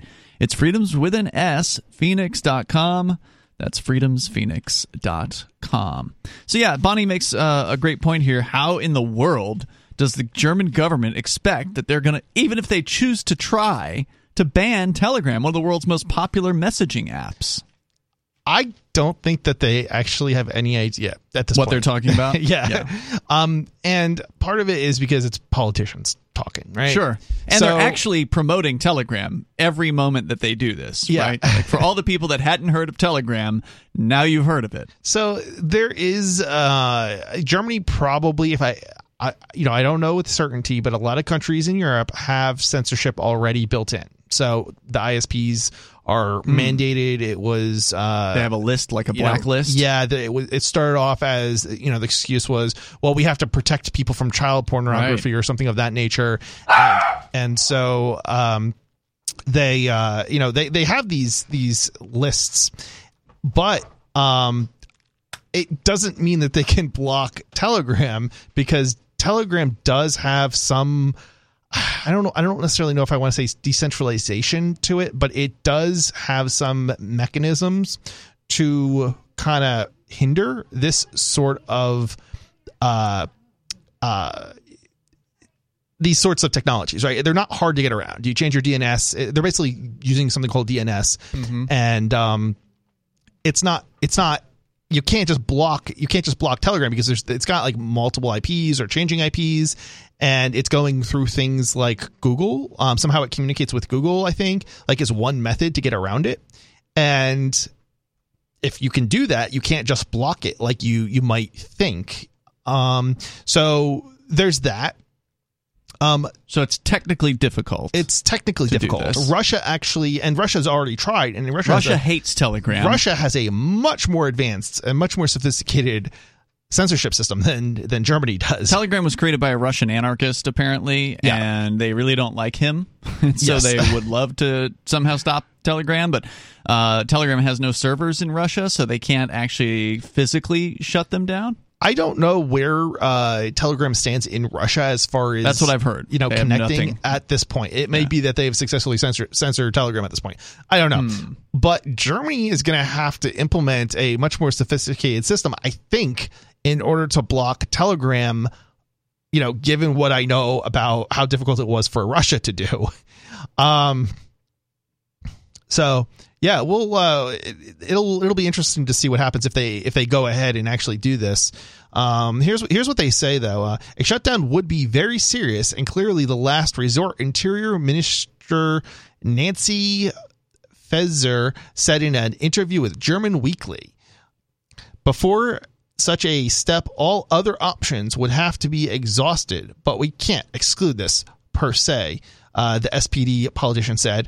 It sounds like Telegram isn't cooperating, maybe, but then again, maybe it's just like a news piece to, I don't know, gain support amongst her, you know, her supporters or something. I don't know. And that's the thing, like politicians, they do that kind of thing, right? Tough talk. You know, they create issues that don't really exist and solutions that don't really solve problems. Yeah. And it's to make people think that they're doing something.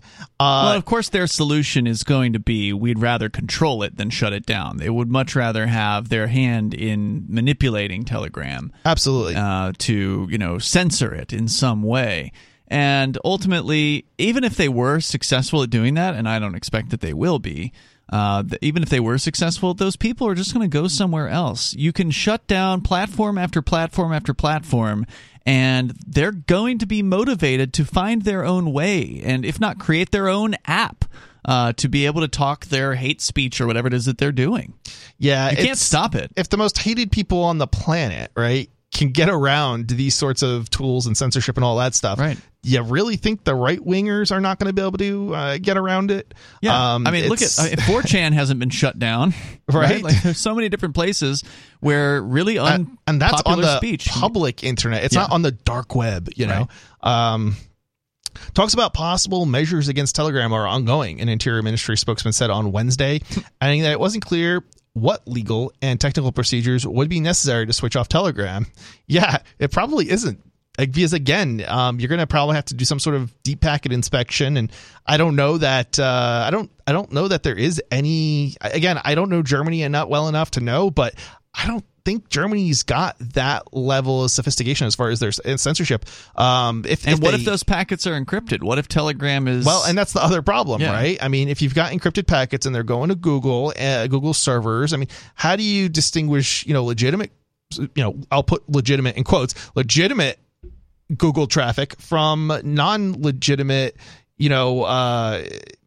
Telegram traffic? I think the best they could do would be to go to Google and Apple and say, block this in any in our jurisdiction. So it's actually interesting you should say this, because there's actually Google actually did do something the last time this happened. So was that Italy? I think this was Russia, but I'm not 100% sure. But they basically didn't like the fact that there were companies, and I can't remember the technical names for this, but basically pretending to be Google or something to that effect in order to go through Google. So they didn't like this because I think that again, it's sort of, I think, and there was some criticism actually against Google for it, because this was a tool to help people get around censorship, or at least the one I'm thinking of. So maybe it wasn't Telegram. Maybe it was some other application. But anyway, I think Telegram uses a similar technique. So the messaging service has come under increased criticism as right-wing extremists turn to the platform to organize demonstrations against the government's pandemic policies. Even though the person who made it was a left-wing extremist, right? The Telegram? I thought that he was like I thought he was like a left libertarian. Not to my knowledge. I mean, I don't know how left or right or libertarian he is, but I've heard he's an anarchist. Like one of our kinds of anarchists. I thought he was like sort of leaning libertarian kind of anarchist, but it was a different breed, and it didn't quite meet, libertarian, like non-aggression principle standards. Yeah, I remember something like that. That's why I thought he was like left-leaning. Oh, like a left-leaning libertarian? Yeah, that's what I thought he was. I don't know. We'll have to look it up. I don't know. I think it's I think there's like a different breed of like pseudo-libertarian in Russia or in that region, which we wouldn't identify necessarily as like libertarian, but they definitely have some libertarian tendencies. Let's put it that way. We'll see what we can find out. Yeah. Authorities are investigating alleged death threats made over Telegram against one individual, the state premier of... They're mad because people are organizing. That's what it is. Yeah, absolutely. It's protest. They don't like protesters. 603-283-6160. That's 603-283-6160. Phones open. You can join us. Your thoughts on censorship are welcome. It's Free Talk Live.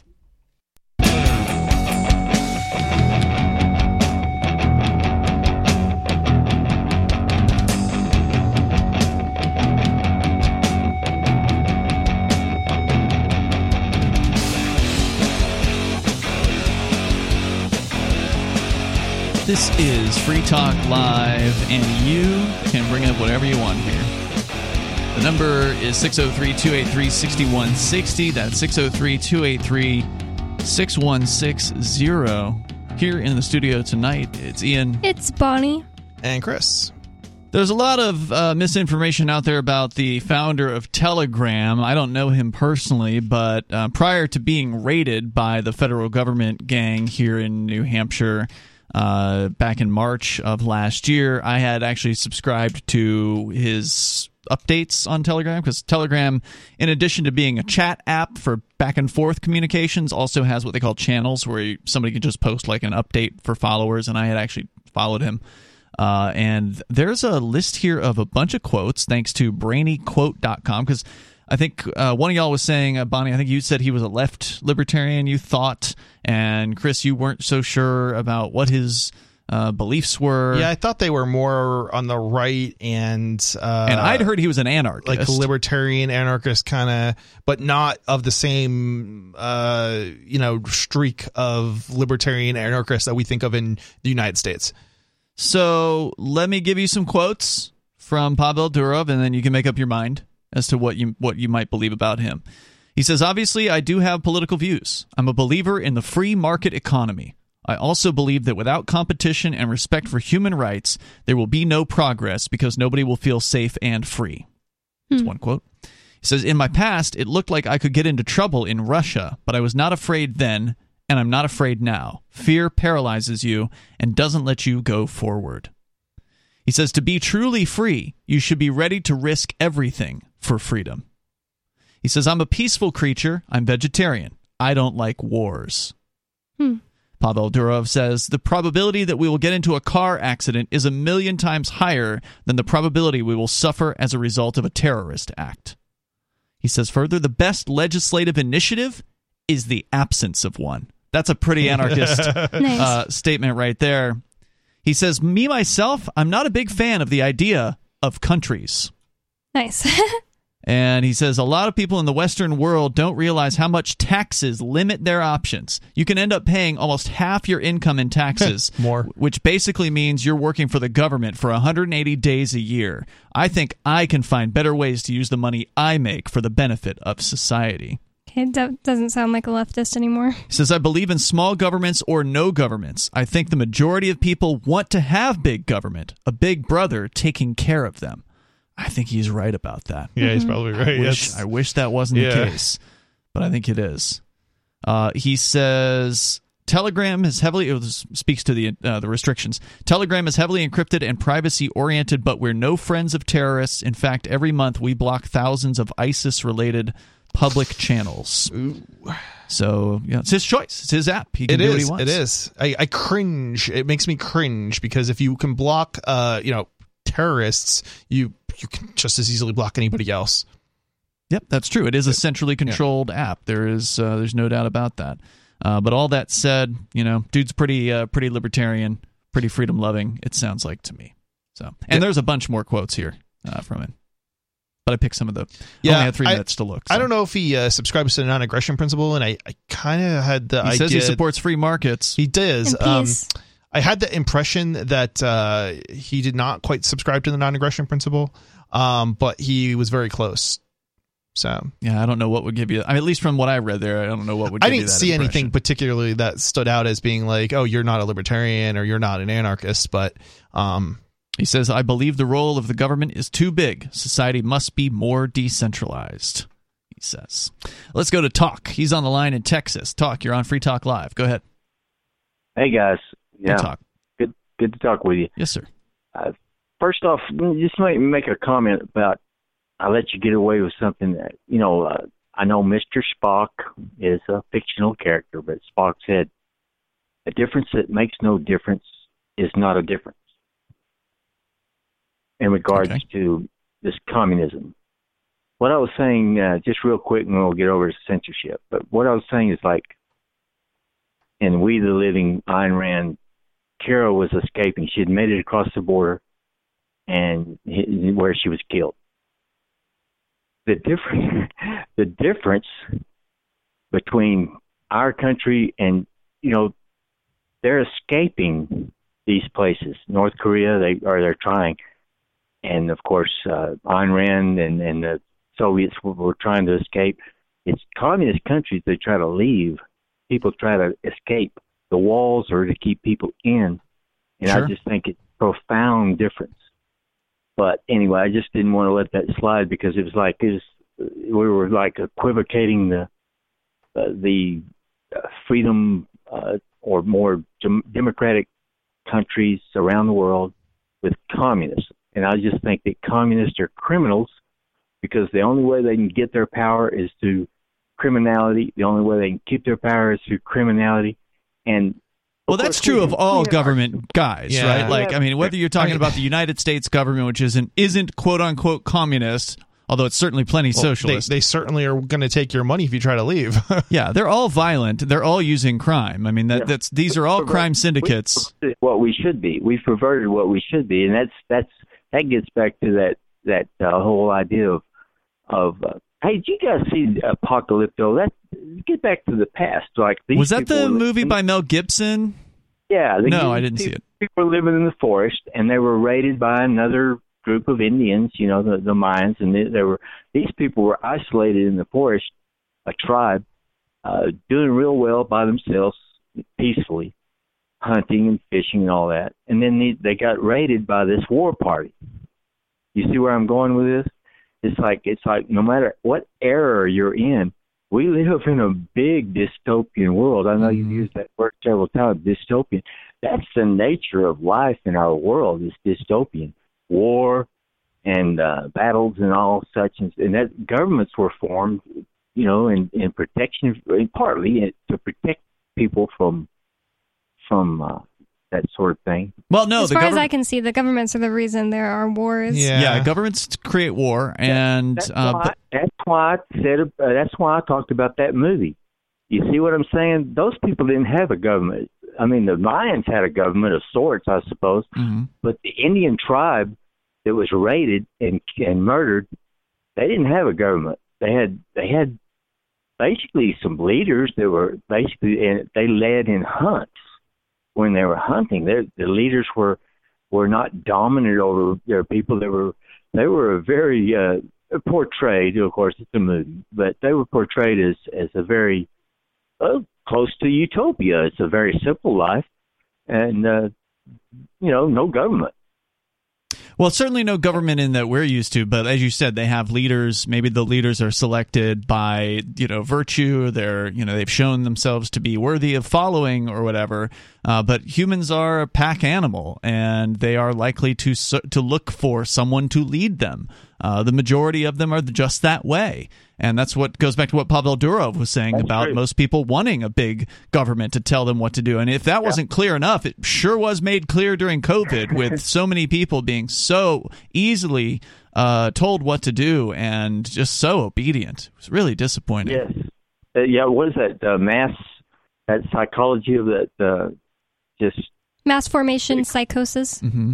It's along the lines of the mob mentality where... Very, very scary stuff.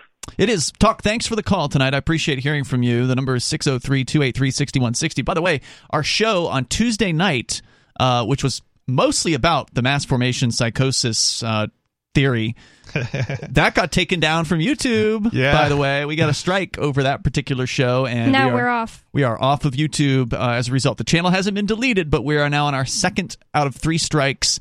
And so we need to wait until sometime in February before we'll be able to resume streaming on that particular platform. So if you want to hear our discussion about mass formation psychosis, you'll have to go to our Odyssey channel over at video.freetalklive.com, and you can find the show there. It's actually broken into 2 parts because we had an issue with our stream on that particular night. Anyway, 603-283-6160. If you want to join the show, you can, and you can take control of the airwaves here. This is Free Talk Live.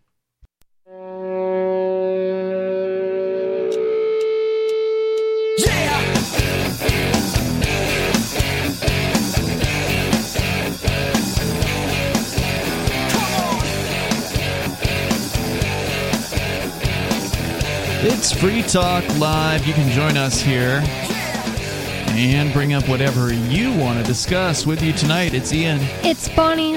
And Chris. Phones are open. Even in these remaining moments, we have enough time for you.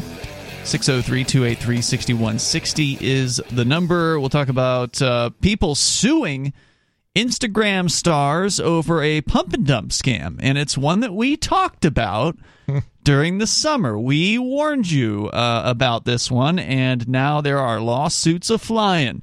We'll explain that here in just a moment, but first we're going to go to your phone calls and thoughts, and don't forget you can join us online anytime over at freetalklive.com.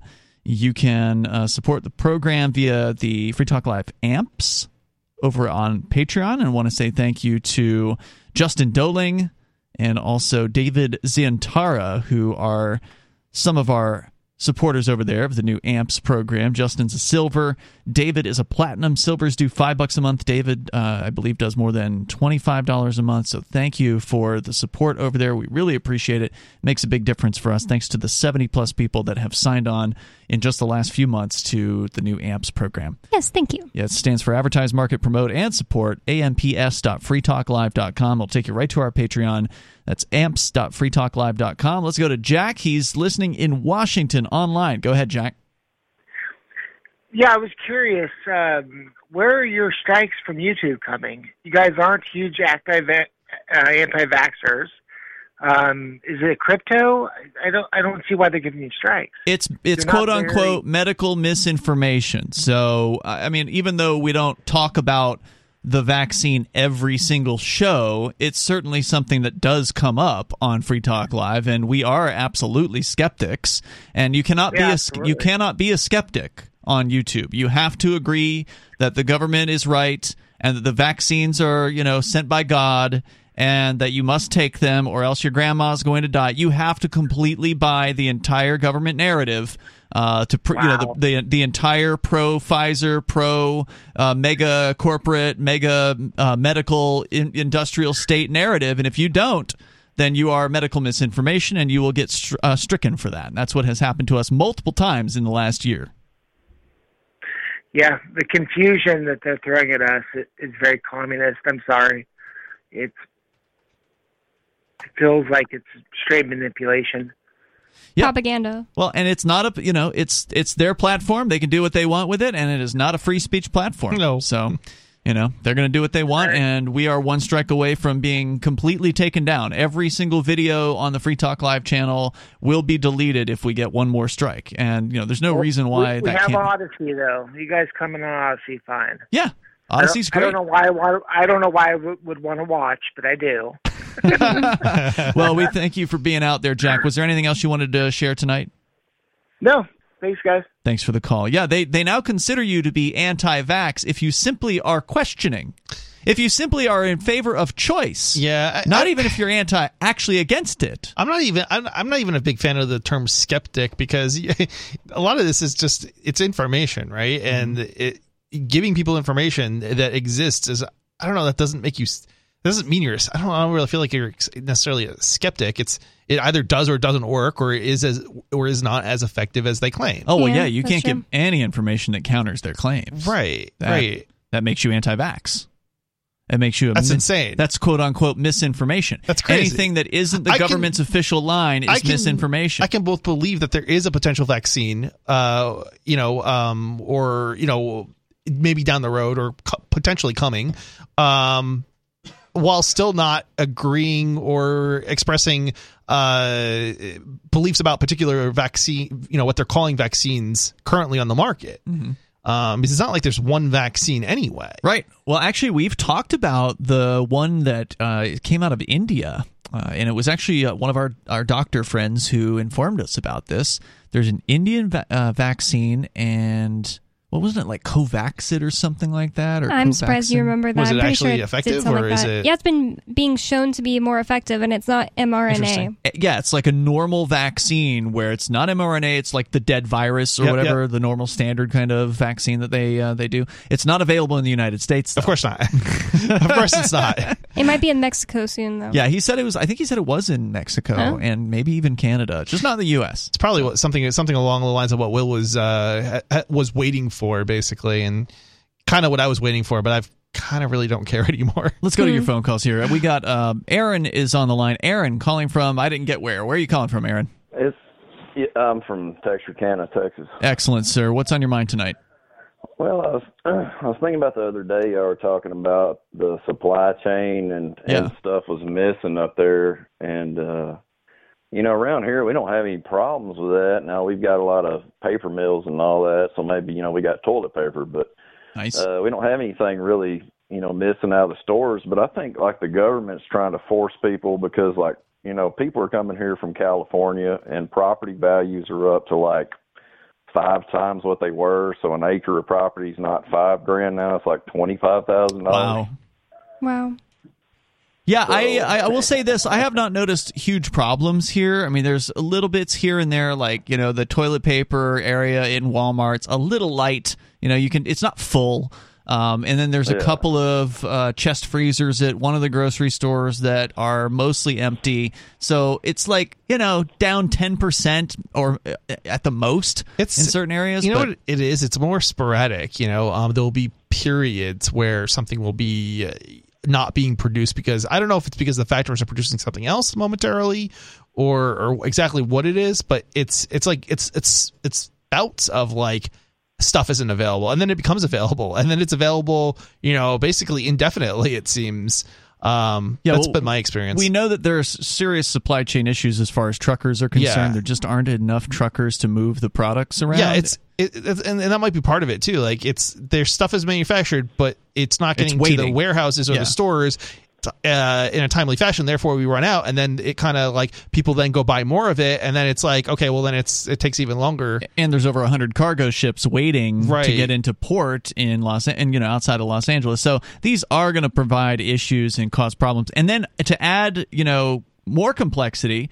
Out in Los Angeles, a section of the Union Pacific train tracks has been littered with thousands of shredded boxes and stolen packages from cargo containers. Have you guys heard about this? No. Aaron, have you heard about this, the cargo thefts? Well, no, I actually haven't read that. I had a theory behind why they're kind of forcing people into Texas and Florida and stuff. Go ahead. I thought it was because they could kind of just box us all in at some point to, do as they will with the people that are more free-minded to these areas because a lot of conservative people are, I'm a libertarian, more, liberty-minded people could be here to where they, round us up is what I was kind of wanting to get about. I had a similar theory recently because I'm from Texas. I'm from San Antonio, and I was talking with my friend that still lives in San Antonio, and I told her that I visited back in September, and I swear that the population doubled since I was there in January 2021.